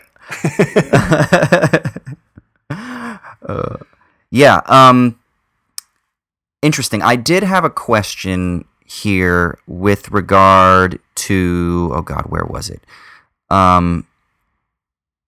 With regard to MacIntyre and Wittgenstein. Oh no, this is what I was going to say. So if the first category, philosophical delimitation, if namelessness transcends names, the way that Barber wants to categorize theological particularism is that names transcend namelessness, right? Right, but it's not just a switch, right? Because the third category, the third paradigm, is more of like the switch, where theology replaces philosophy. Here, it's just theology just gets rid of the transcendental. Yeah, it's like it's only names. Used to limit it. Right. It just kind of ignores or gets rid of namelessness entirely rather than replaces it. Yeah, this is what I didn't understand in relation to Wittgenstein in particular. So he says that, so MacIntyre and Wittgenstein assert the irreducibility of particular discourses. Okay, so particular discourses, let's say domains of signification, they are irreducible. So then he says, it's traditions for MacIntyre and language games for Wittgenstein. So language games are domains of signification, right? And they are irreducible to any universal horizon. Okay, never mind. I got it now. Yeah, but I think that this is probably more true of MacIntyre than Wittgenstein. I don't think anybody who's like a Wittgensteinian the mysticism of Wittgenstein doesn't seem to fit here, really, right? Yeah, both that and anybody who followed in Wittgenstein's footsteps certainly wouldn't say that like there's sort of conceptual irreducibility. But that's what language games means. Right. I mean, you could sort of take the naked idea of a language game and make a whole different point with it, maybe, and people certainly have, but not in like the Wittgensteinian tradition, I don't think. Right. It's much more narrowly focused than that, yeah. It would be a really interesting follow-up to this discussion is Paul Livingston's book, The Politics of Logic. And the reason is because he sets out these 4 orientations between the relation of thought and being that kind of map onto a lot of the stuff that Barber is examining here. And the 4 orientations are the ontotheological orientation. The second one is the criteriological or the constructivist orientation. The third is the generic, which is Badiou and set theory. And then the fourth one is Paul Livingston's own, and it's the paradoxico-critical orientation. And so the ontotheological is what maps onto the theological or theological ontology, which we'll talk about in a second. And he talks about Aquinas. Livingston talks about Aquinas. And then the criteriological or constructivist is where he talks about like Kant. And but the interesting thing is he talks about Wittgenstein there, the early Wittgenstein, but the later Wittgenstein he places elsewhere within his schemas. Actually into the last one, the paradoxical-critical. So it'd be interesting to kind of think about how it is that we understand the difference between like Wittgenstein in his earlier versus his later work. So I don't know. It would just be kind of interesting to think through that. And I know that's a book that you had been wanting to read for a little while. Oh yeah, for sure. I would definitely want to read that. So just something to think about. But yeah, sorry. Go ahead. Yeah. So the little sentence I had to sum up this was, "There is no nature, just God." Yeah. Because it's important, I think, here to note that it's not sort of having God replace nature. It's simply erasing the transcendence and leaving the sort of naming or signification process still where it was before transcendence was erased. That really helps me. Yeah. Or let's say this, not just there is no nature, there is only God. There is no namelessness, there is only signification. Yeah, exactly. Could you Sort of also rejects say the very that idea of namelessness? Yeah. if that's the case, could we also say that a lot of like post-structuralist sort of semiotic discourse would fit into that? Yeah, that's exactly what I thought would be a better claim to make than the language games. And sort of McIntyre represents like the more conservative version of that. Yeah. So it really should have just been, to me, McIntyre's the more conservative version, and then the post-structuralists more as the sort of radical version. Yeah, but the interesting thing is because he's working within like the paradigm of theological discourses here, he wouldn't bring in like post-structuralist discursive theory because it's not theological particularism. Yeah, Right? that's true. Although I think it is, but yeah. I agree. That's what's interesting about. I agree, and I didn't agree, at least not explicitly, until I read this, and now I'm kind of like, oh yeah, I do think it is theological. Similarly, with the way I think. Remember how I said I've been thinking a lot about my own my current research with regards to capitalism.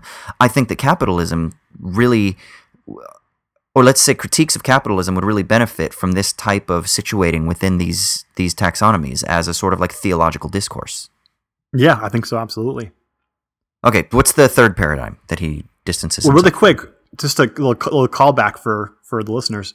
This is the same, I think, basic same paradigm that Prozorov talked about. What did he call it? Passive nihilism? Yeah, exactly. It was his That use there are of the just these Nietzschean term. regional competing narratives. There is no universal that we can speak of. Yeah, it's just the passive nihilism. Yeah, I think exactly. That's what came to mind for me. So the third paradigm is theological ontology. We already kind of talked about this. This is where sort of rather than erasing the namelessness, theology itself becomes the transcendental horizon from which Right. signification can be judged. Yeah, so this is the inversion of philosophical delimitation. Right. Yeah. Here I have the sentence as God and nature are convertible, which is actually a phrase that he uses here, which I thought was very helpful. And he mentions... Although the only thing is, he says they're convertible, but really, like when you look at someone like Milbank, who is somebody he mentions, they're not convertible because ultimately everything's reducible to God. Yeah, but I think the Right. point is to say nature. So this idea of like what exists outside of us simply is God. Yeah, and that nature only has a status in its participatory relation to God. Right. Because this is the idea, like you use the term participatory, which I think is really important, right? Yeah. They use the phrase graced nature a lot, which comes from the kind of Catholic tradition and from Aquinas. And it's the idea that nature exists and it's like fully infused with God. So, and that's the sense in which the two are convertible. Although it's also helpful to think about it as, theology being the transcendental horizon that philosophy was in the delimitation paradigm. I really like the analogy that you gave about the dog looking over the shoulder, like, am I doing it right? That's exactly right. For theological ontology, philosophy is looking over its shoulder saying, hey, are we doing it right? Because philosophy has to be theological. It's all theological philosophy. There's something really interesting thinking about like the idea of like power in this as well. And this is why Milbank and them oftentimes are criticized because they want to bring back Christendom, right? So from a political perspective, this orientation leads to this idea that theology is preeminent as an earthly regime of management. It's benevolent theocracy, yeah. Yeah, exactly. Or who was it? I don't think it was Milbank. Maybe it was Milbank, because it sounds like an appropriately ridiculous thing to say. That the sort of governmental practices in Lord of the Rings are the ideal one, where there's a benevolent king, but he lives very far away, and you're not really sure what he does. That sounds exactly I'm like like, something. oh my god, Novak that would sounds like say. the worst thing ever. That sounds like a tyranny and I don't even know what it is. Oh my god. That's exactly it. Yeah, it is. It is a benevolent tyranny. Yeah, that's exactly right, and that's why. And I want to bring this up because I know that we're talking about a lot of like abstract theory here, and it's important to think about that there are political implications for each of these paradigms of thinking. Yeah, I mean the philosophical delimitation one is basically like the liberal tradition, right? From Kant to Rawls. Right, and that's what. Speaking of Paul Livingston again, that's what he refers to as the criteriological, because that's the frame of thinking that starts with Kant and that finds its zenith in the linguistic turn, where there's a regulative principle that delimits all that is sayable. Yeah, Right. which is exactly the Rawlsian thing of translating discourse into what can be said rationally, right? Right, and positivist scientific reason also fits into that as well, because all that is sayable is delimited according to the scientific method or according to the paradigm of technological reason, or that which is falsifiable, right? Yeah, I think it's but the it's interesting, even more yeah, it's even more narrow than the Rawlsian tradition. But yeah, it's still the same family in that sense. right, yeah. I mean, you have like Kant that's a little bit wide, and then Rawls that's narrowed, and then like positivist rationalism is like extremely narrow. Yeah, ultra narrowed, yeah. Yeah, To the point of like absurdity, yeah. right. Yeah, and theological particularism, we talked about it. That's kind of Prozorov's passive nihilism, and we see that right now, right? It's sort of the what do you do when the sort of foundation of the liberal tradition falls apart, and you just have multiculturalism as the preeminent guiding principle, and then sort of by itself, you don't have anything. You don't have any way to actually sort of judge anybody else's or even your own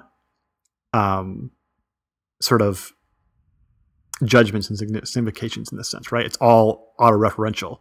So you only have your own tools to use. What do you do when you have to improve your tools? Well, you can't, right? If your tools start breaking down, well, you're kind of fucked because that's all you have. You don't have anything meta tools to use, right? You've erased the transcendental sphere entirely. Yeah, that's really interesting.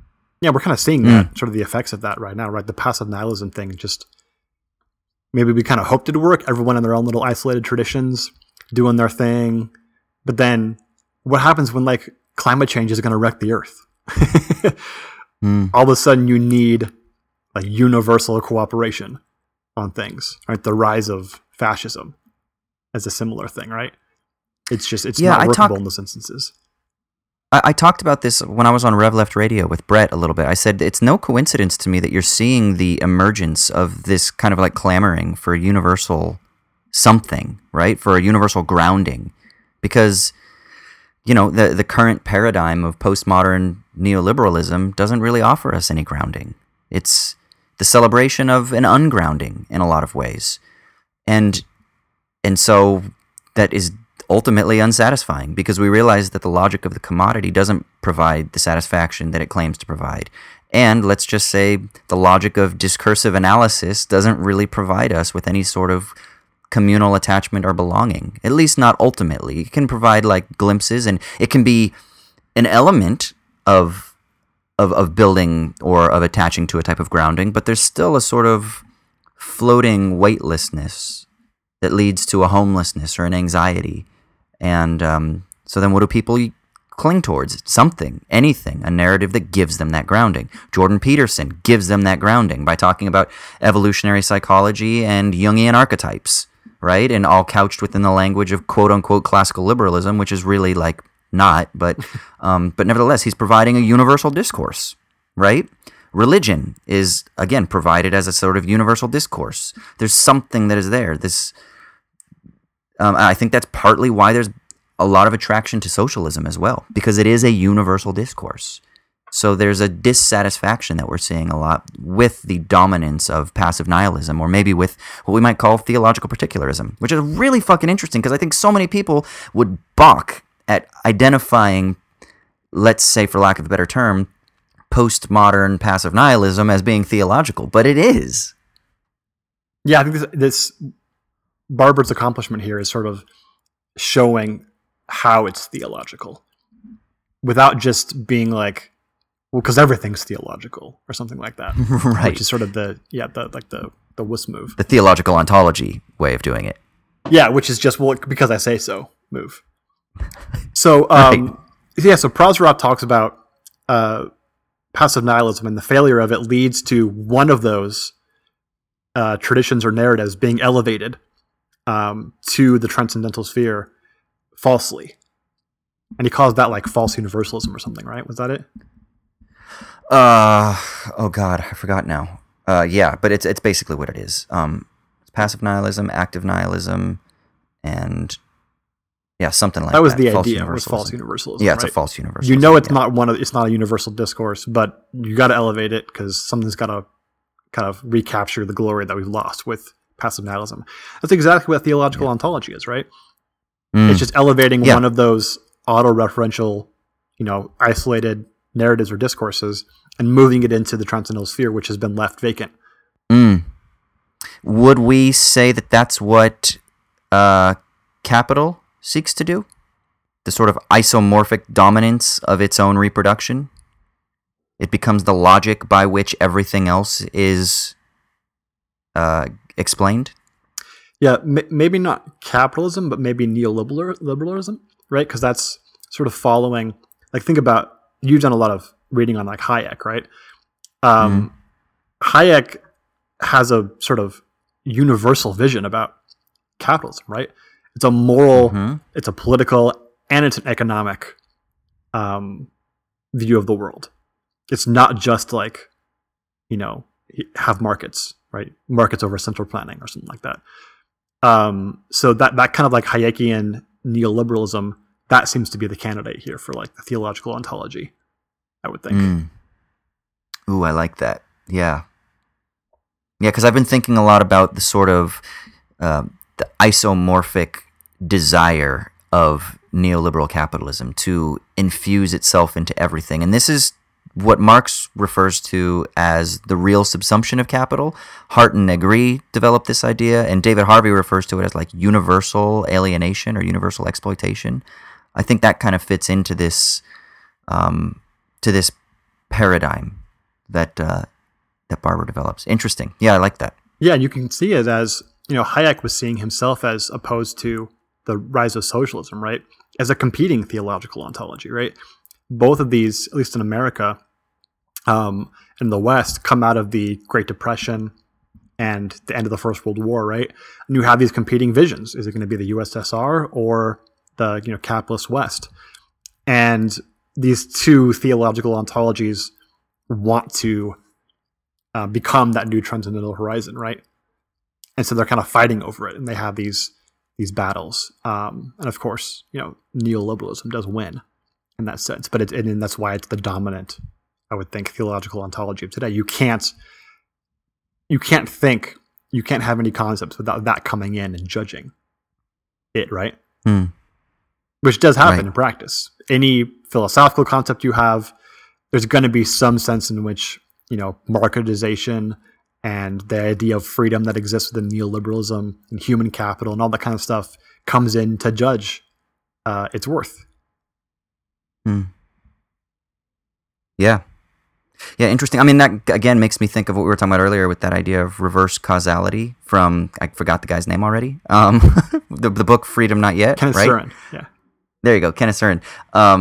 With the idea that that capitalism constitutes itself in its warding off of the very thing that threatens it, right? Neoliberalism strengthens itself precisely through the expansion of the logic of the commodity in derivatives markets or through risk management, right? Through hedging. Because what it's trying to do is it's trying to manage uncertainty. That's what risk management is. That's what insurance is. You are managing the very thing that would cause disruption to profit making. So you come up with mechanisms, endless reproduction of mechanisms that supposedly hedge against or insure against that disruption. Yeah, and Barber even makes this point, right? He says all four of these paradigms are sort of afraid of the surplus or excess of immanence that he's talking about and define themselves against it, right? And I think that may be overstating the case a bit. When I was reading, I was thinking, it seems like they're all co-constitutive of each other. So... You mean all the paradigms are? Yeah, all of each other, Okay. rather than just all against this one sense of immanence. So think about, like, if we're going to call, neoliberalism a theological ontology, I think it's kind of, if we're going to take this reverse causation idea, it's sort of being constituted not just by the surplus excess thing that Barbara's talking about, but by other theological ontologies or possible ones like socialism in the USSR and other theological particularisms that could exist, like the more traditional narratives and philosophical delimitation, right? They're all enmeshed in this like network of causation with one another. The ones that exist and don't exist or exist virtually or whatever. And so you have this really complex network rather than just, I'm not sure he was claiming this, but it seemed like he kind of was, that they're all constituting themselves in reaction to this like virtual or possible surplus. I think it's both. I think he is saying that, but I think he would not disagree with what you just said. And we're getting ahead of ourselves, but that's because I've heard him in interviews talk about how there's this, what ends up happening is this endless process of signification, this endless process of naming. So these four paradigms are part of this larger network that themselves are both contingent and necessary in the ways that we talked about earlier, but that nevertheless, there are other ways of formulating the relationship, the paradigmatic relationship between competing discourses. And that these four are just the particular formulations that serve his purpose in this chapter to establish his argument as he develops it moving forward. Yeah, you're right. He does say that this is more of a stipulated set of paradigms for his own purposes. But yeah, Right. I think that makes more sense.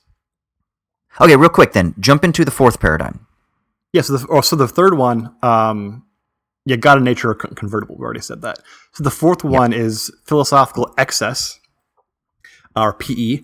And this, he says, follows from the first paradigm, philosophical delimitation, but it claims that the philosophical overcoming in that first paradigm wasn't successful. So theology still has this sort of contamination on philosophy, or this negative effect on philosophy. So we have to begin some... Well, like its own independent kind of, I don't know, should we say autonomous? But that there's something particular about theology. That it's not just like a derivative or residual thing that is necessarily defined in its differential relation with philosophy, but that there's something unique about it. Yeah, there is, but I think the contamination metaphor is super important here. Because he says specifically that it follows from the first paradigm, where philosophy is trying to direct theology and tell it what to do, right? And so in a sense, philosophy is the parent, right? And theology is the child taking or dictation or whatever from the parent. There's some sense in which philosophy didn't actually get the authority it was supposed to have. So the kid's actually out smoking pot when it was supposed to be home doing homework, right? And it's kind of like ruining the family dynamic in a way that wasn't realized before or something. And so an investigation has to be done. There has to be, he says, a paraphilosophical discourse. So like a separate bit of philosophy on the side which comments on philosophy. It's like a meta-philosophy of sorts. It's like a Ghostbusters, and it comes in and tries to like deal with the theology that still contaminates philosophy. It doesn't give philosophy the independence it was supposed to have or claims to have in like the Kantian tradition. And this is a sort of theological sensing of the surplus that philosophy can't address.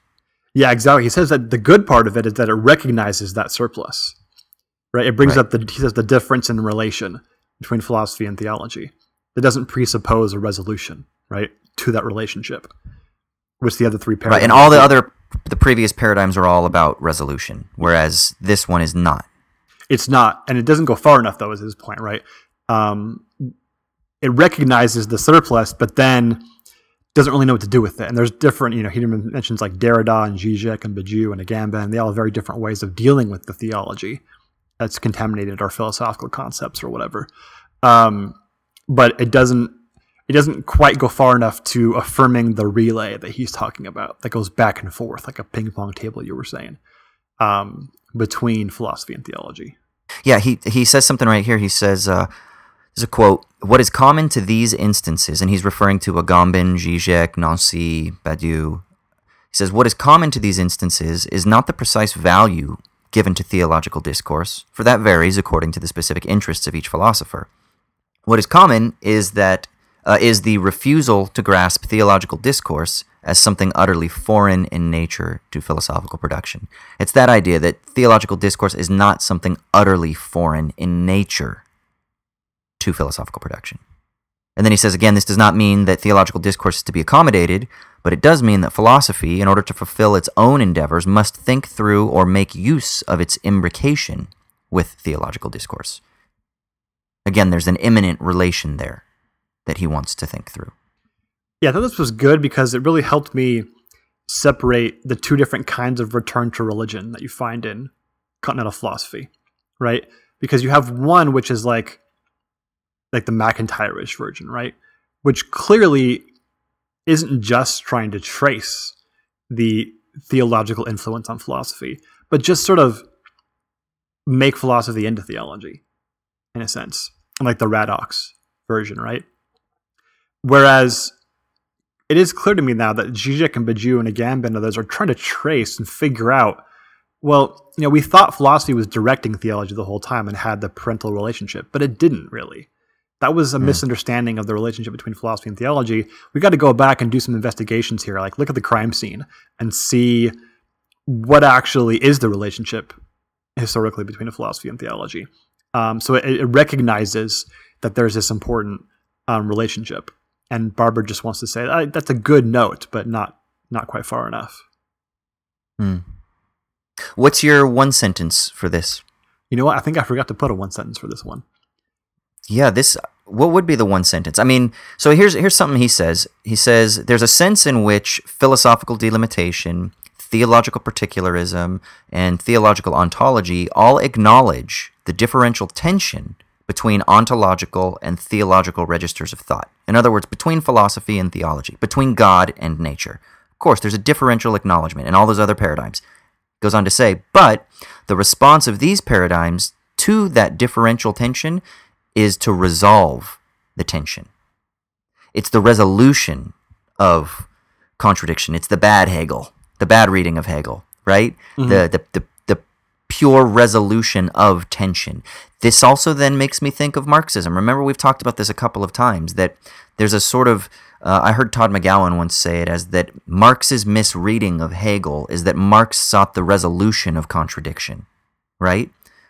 That would be a certain reading of Hegel, but, like Zizek and Crockett and others that Dan Barber quotes in a footnote, they obviously present a different reading of Hegel. Todd McGowan presents a different reading of Hegel, a reading of Hegel that thinks contradiction per se as being integral to the process of truth, right? And philosophical excess is in that tradition. It's not seeking to resolve contradiction or tension. And so what I wonder too is there a way then to think, if we are going to accept Barber's argument here, and he would do this because he is critical of certain Marxist thinking, right? He's definitely a Deleuzian in that sense, where he does criticize certain universal discourses. Marxism as a universal discourse in certain of its tendencies, particularly in, I would say, like the common expression of Marxism, would also be sort of subject to this criticism, that it is maybe acknowledging certain tensions, but that it is seeking the resolution of those tensions ultimately. And that's where Barber's criticism of Marxism would come in. Yeah, I think it's no surprise that a lot of those figures in the philosophical excess paradigm are considered to be post-Marxists, because they critique Marxism in a similar way. Or even Badiou is sometimes, they say that we shouldn't even think of him as a Marxist because he has no real critique of political economy. He's just kind of some kind of communist, which is an interesting way of thinking about it. But then that makes me want to ask you this. How do you think we could situate Marxism in general terms in those three other paradigms of thought? Is it a theological ontology as well? Yeah, I mean, it depends what you're talking about, right, with Marxism, because it could be many things. But I think we were talking earlier about, Hayek versus the socialists, or at least the kind of socialist paradigm that was his enemy. That kind of thinking, inevitably capitalism is going to turn into socialism, or what Cohen called the, what was the name? The metaphor. Obstetric model? Obstetric model. Should just use the pregnancy model. I can never remember the word obstetric. You know why I remember it? There was a Why? movie where Robin Williams plays an obstetric doctor. I think it's that movie with, oh gosh, what's his name? Hugh, the fucking British dude. Hugh Grant? Hugh Grant. And I think his, God, dude, I can't, anybody's names right now. Anyway, I think it's called like 9 Months or something like that. And his wife is pregnant, and Robin Williams plays this like eccentric foreign doctor from like Eastern Europe. Of course, I think they're in the UK, and he can't say the word obstetric. And for some reason, that always comes into my mind. I think of Robin Williams as this weird eccentric doctor. That's a great mnemonic device. I want Robin Williams to be involved in all my mnemonic devices. I know, man. I think that's what it's called, 9 Months or something like that. So Yeah, so that obstetric model that Cohen talked about, I think, would be a theological ontology, right? Because it's not trying to be just a particularism, right? Maybe some of the post-structuralists who had dalliances with Marxism would be more on that theological particularism angle, or like hipsters and communes type of thing. If such an ideology is actually constructed enough to be considered an ideology. Tying this back into our examination with Brett when we talked about Nick and Alex in their Accelerationist Manifesto, and like we've talked about a couple of times with the documentary that I'm producing and the book Inventing the Future that they write, they criticize folk politics, horizontal politics, which seems to fit into the passive nihilism, what you're talking about, the sort of like hipster, eat local, eat organic, buy secondhand clothes. Decentralized Marxism, yeah. Yes, yeah. So that's more of like the theological particularism. Yeah, I think so. Whereas the sort of view of the capital S socialism as the ongoing force is like that theological ontology. Interesting. Okay. Yeah, so those are the four paradigms, right? Philosophical delimitation, theological particularism, theological ontology, and philosophical excess. And I think Barber's ultimate point is to say the four paradigms all attempt to foreclose the possibility of the indeterminate signification of God or nature through the strictures of their concepts, except for philosophical excess, which grasps the surplus, right, but doesn't affirm the indeterminate signification, right? It just recognizes it, whereas he wants to go further than just recognizing it and affirm it, and then we have to have this sort of signification that relays back and forth between namelessness and signification. Yes. Yeah. And it's that idea of the affirmation of the surplus that provides the sort of productive component to his project. Because it's in recognizing the surplus and then according it proper maybe causal status in the way that he defines causality here, that I think the rest of his project unfolds as he's going to examine religion, Christianity, and secularity as diasporic terms that are indeterminate in themselves.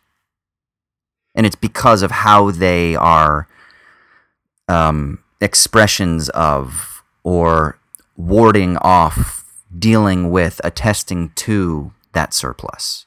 And I think that's why this chapter is so important, is because he's establishing his framework that allows that other project of figuring out how to deal with surplus, the excess of immanence, that which is forever outside the scope of signification, but that necessarily is expressed in and through signification, and that requires signification in a way. It's understanding all of those relations that will help us understand what religion is, what Christianity is, what secularity is, and then what diaspora as a concept is, and how it operates within that paradigm of immanence. Yeah, that's really good. I think that's a good setup for where the rest of the book's going to go, because we haven't even really gotten into the whole idea of diaspora yet. This is just kind of a setup for that. I wrote down this sentence as a way to sum up kind of what he means by surplus and how it works into the idea of immanence that began the chapter. It's not transcendence beyond immanence, either by affirmation or rejection, which multiple of the paradigms do, right? But transcendence within immanence. Yeah, because it's really interesting. He qualifies when he criticizes transcendence when he says, if we mean it by this. He never completely dismisses transcendence. Did you notice that in the chapter? Yeah, I think because I think he even mentions at one point, if you just completely rid the idea of transcendence from this whole thing, you don't really have both namelessness and signification. You don't have the relay anymore. Yeah. Right? There has to be an immanent relation between things, but then the transcendence lies in the relay between them that never ends. Right? It's like a deepening of immanence rather than it is a going beyond it. Could we say that the transcendence is precisely the relay? That tendency is transcendence? Or is that essentializing too much? I think you're exactly right, because if you just erase transcendence, then that's theological particularism. Right. Right? And so there has to be more than that. And the more is the relay between the modes of immanence. And that relay is the transcendence, right? Because it deepens the immanence by going back and forth between them via signification. So, yeah, that seems to me like you have to have room for transcendence, but sort of recodified in some sense within immanence. And to talk about Deleuze, just so we can kind of whip this into an historical figure, that would map onto Deleuze's notion of difference as being primary, or what we might refer to in his modification of Nietzsche's eternal return, what Deleuze refers to as the eternal return of difference itself. Not the eternal return of things that are differentiated, right? But rather the return of difference per se, or let's say the endless repetition of relay. As opposed to the primacy of like identity, right? Is the idea in Deleuze? Right. Exactly. Yeah. All right. I'll just trust you on that. Yeah. Because the primacy of identity establishes that relation between transcendence and immanence that Barber is criticizing here. Yeah, that makes sense. Right? Yeah, I like what you said. He says, the way that he frames it here is that immanence means the mere below cut off from the beyond only if we first accept an ontology of transcendence. But immanence involves, at its heart, a thoroughgoing rejection of this ontology. To affirm immanence is not to affirm the below against the beyond, it is to refuse such an opposition. And I think that's kind of what you were just saying a minute ago. Yeah, exactly. If you just cut off transcendence, it's like, cutting the branch off from the tree and being like, I just have the branch. That's all that matters to me. It's like, no, I mean, by its very nature right now, the branch is just treeless. Right? Immanence has to be a reconceptualization of transcendence itself. Cool.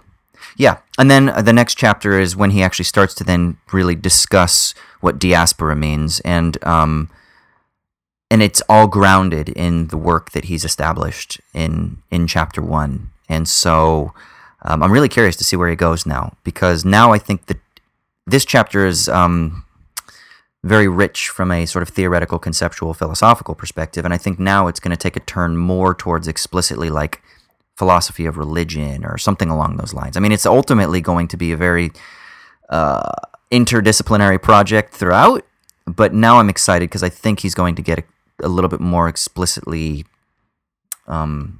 disciplinary in a way. Does that make sense? Maybe not? Yeah, I mean, I think we'll talk about religion and secularity and Christianity, and he's got a chapter here on Pauline theology. Yeah. This seems like this chapter is much more of a theoretical setup. What would be in the Socratic dialectic defining your terms, but of course rejecting that, right? Oh, I like that. That's exactly what this is. Yeah. This is a sort of deconstruction of the tendency to define one's terms. Yeah, exactly. Cool. All right, so we will pick up on that in a little bit. Sweet.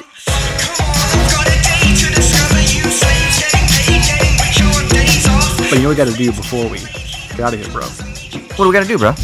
We got to do the sticky leaves, man. Yeah. This is where one of us talks about whatever it is that's giving us meaning in an otherwise potentially meaningless universe. So, Austin, what's doing it for you this week? So I went to a cool concert the other night. Hey, your sticky leaves is like my sticky leaves now. I know, man. Next, I'm going to be talking about putting honey on my face. I got a new thing, by the way, I'll talk about in a couple of weeks. But no, I went and saw a gentleman by the name of Fortet. Are you familiar with Fortet? I am. He's awesome. Yeah. So I went and saw Fortet here, and I didn't know who he was, but I was out having a couple beers with a buddy of mine, and he was like, dude, there's this guy Fortet that's coming next week. Do you want to go? And tickets were only $20, so I was like, fuck yeah, I want to go. So we actually ended up convincing the bartender, who also overheard us saying that we were going to the concert. She was like, I want to go, and so we ended up kind of getting her to get involved to get a ticket as well. But we convinced her to, for the rest of the time that we were there at this bar, because it was really kind of quiet and mellow, we convinced her to put Fortet on for us to listen to while we were chilling for the rest of the evening. And as I was listening, I was like, oh, dude, this is sick. I'm excited now. So it was actually not last night, but the night before. So I went to this theater called the Enmore Theater in Sydney, and it's a normal theater, right? Like where there's a stage and there's a little bit of a sloped seating arrangement for the audience or whatever. But this was a performance in the round. So I don't know if there are normally chairs, but all the chairs were pulled out, and basically he himself was just in the middle of the seating area, the standing area, and everyone else was just hanging out around him. And I didn't know what to expect. Like, one, I'm not super familiar with his music, even though I spent the week in between when I found out about the concert to when the concert actually was just listening to his music, which is rad. But I still didn't know what kind of concert it would be. Like, I didn't know what kind of event it would be. I just assumed it would be him on a stage and people like listening. But it ended up being a sort of really immersive kind of experience more than a concert. Like, that's what I would refer to it as. It was an experience more than a concert. And it was really lovely. And it was this immersion that kind of induced in me a lot of different thoughts and feelings and emotions. And I had a couple of panphilia moments, bro, where... And I was totally sober, because even though I'm not Catholic and I have never ever done a Lent in my entire life, I decided that this Lent I'm going to try something just for shits and giggles. And so I'm not boozing for the duration of Lent, right? And so I was totally sober, even though I smelled a little weed, and I was looking around and I was like, God damn it, I wish I had some weed. And I was looking for anybody that looked like they might have had some, but I couldn't find it. But I would have for sure gotten high. But I had some panphilia moments, dude, and I was just embracing it and really feeling the music, man. But even like feeling with my eyes, and I closed my eyes at certain points and was kind of dancing around and shit. But then even like opening my eyes, I just felt like this connection, this connective experience. And there was one moment in particular. There's a song that he does where he samples like a Nelly Furtado, I think, track, and it's like really sped up, and I don't really know the song and everything like that. But it went on for about 10 minutes, and the lyrics of the song are really loud at one portion, and then another portion they kind of fade away completely, and it's just instrumental or just digital music at that point. And then it kind of comes in and out at varying degrees of volume intensity. And there were points during this 10-minute sequence of this arrangement of different tempos and intensities and all kinds of different variables of this particular song, I guess you would call it. But it didn't even feel like it. It felt like it was 5 different songs. But it was this 10-minute sequence where it was very orchestral, where the lyrics were so faint that I couldn't tell if the sound was coming from the speakers or if it was the actual people in the audience singing it. And it was really amazing, because I got really confused, and it really, like, I got really interested in something called Theater of the Oppressed that was developed by a playwright and theorist, Augusto Ball, or Ball, I don't know how you say his name. He's a Brazilian guy.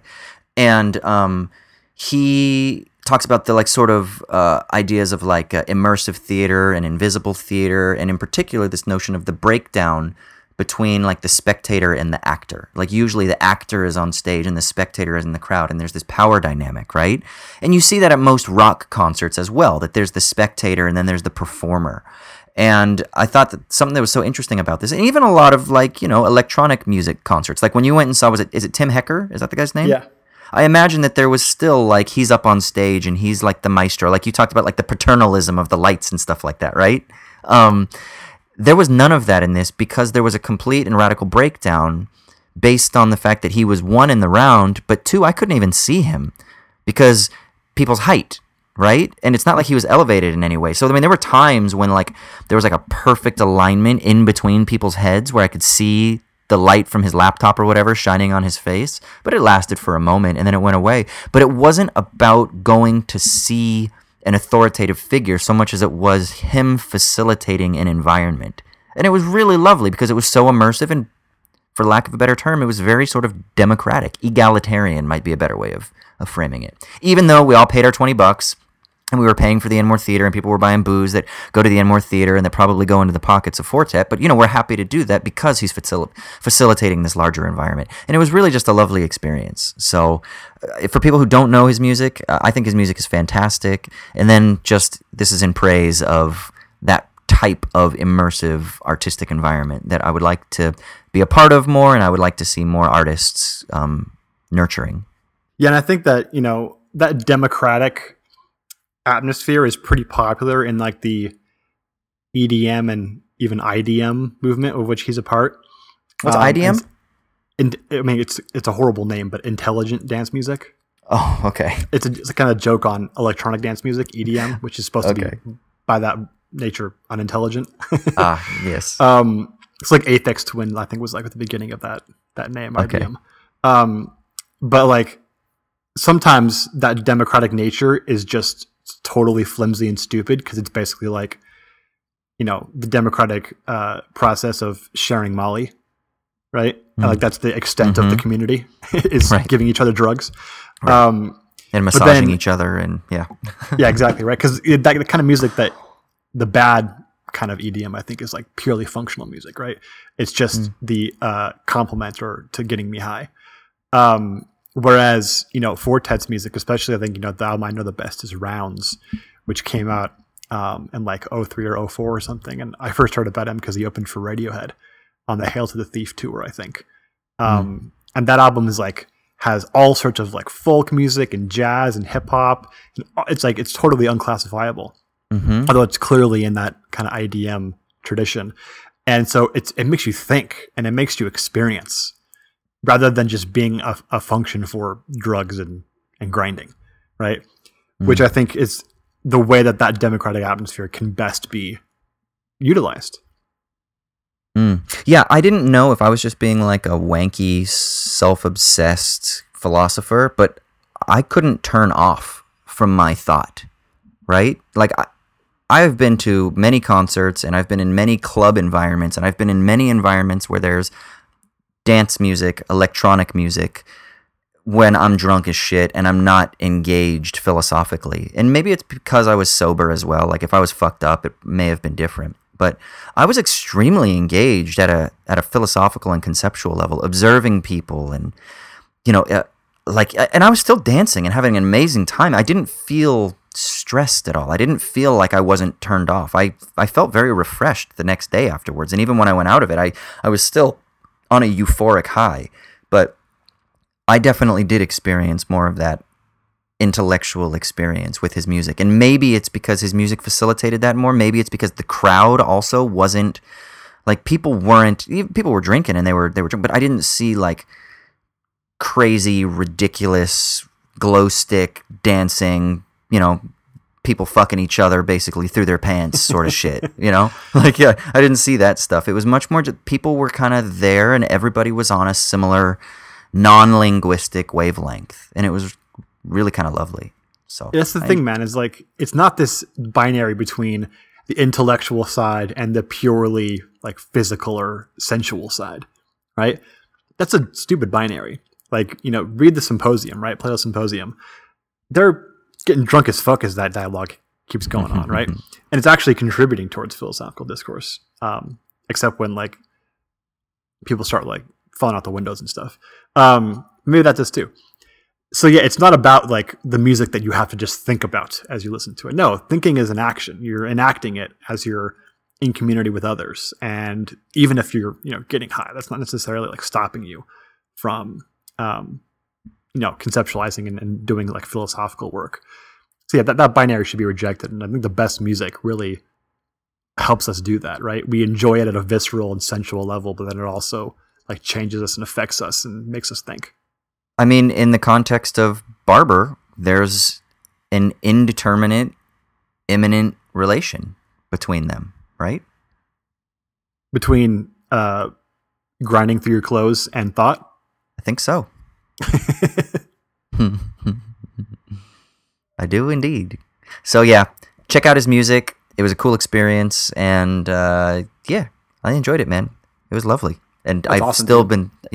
been just listening to his music all week. It's especially good for when I'm like doing reading or writing, or it's kind of like there's an energy to it. Like some of his more upbeat songs would actually be really good workout songs, like good running songs or bike riding songs, because they kind of just keep you going. Like some of them are a little bit more ambient and kind of background and you want to chill out, which are good for reading and writing. But some of the more upbeat ones too are actually also good for physical activity. So I've really been enjoying listening to his music and hopefully keep going. Oh, that's awesome, dude. I'm jealous about your concert experience. So Yeah, it was good, man. It was really good. I didn't have the apocalyptic experience that you had at the Hecker concert, but I had an immersive, connective experience. yeah, very different purposes.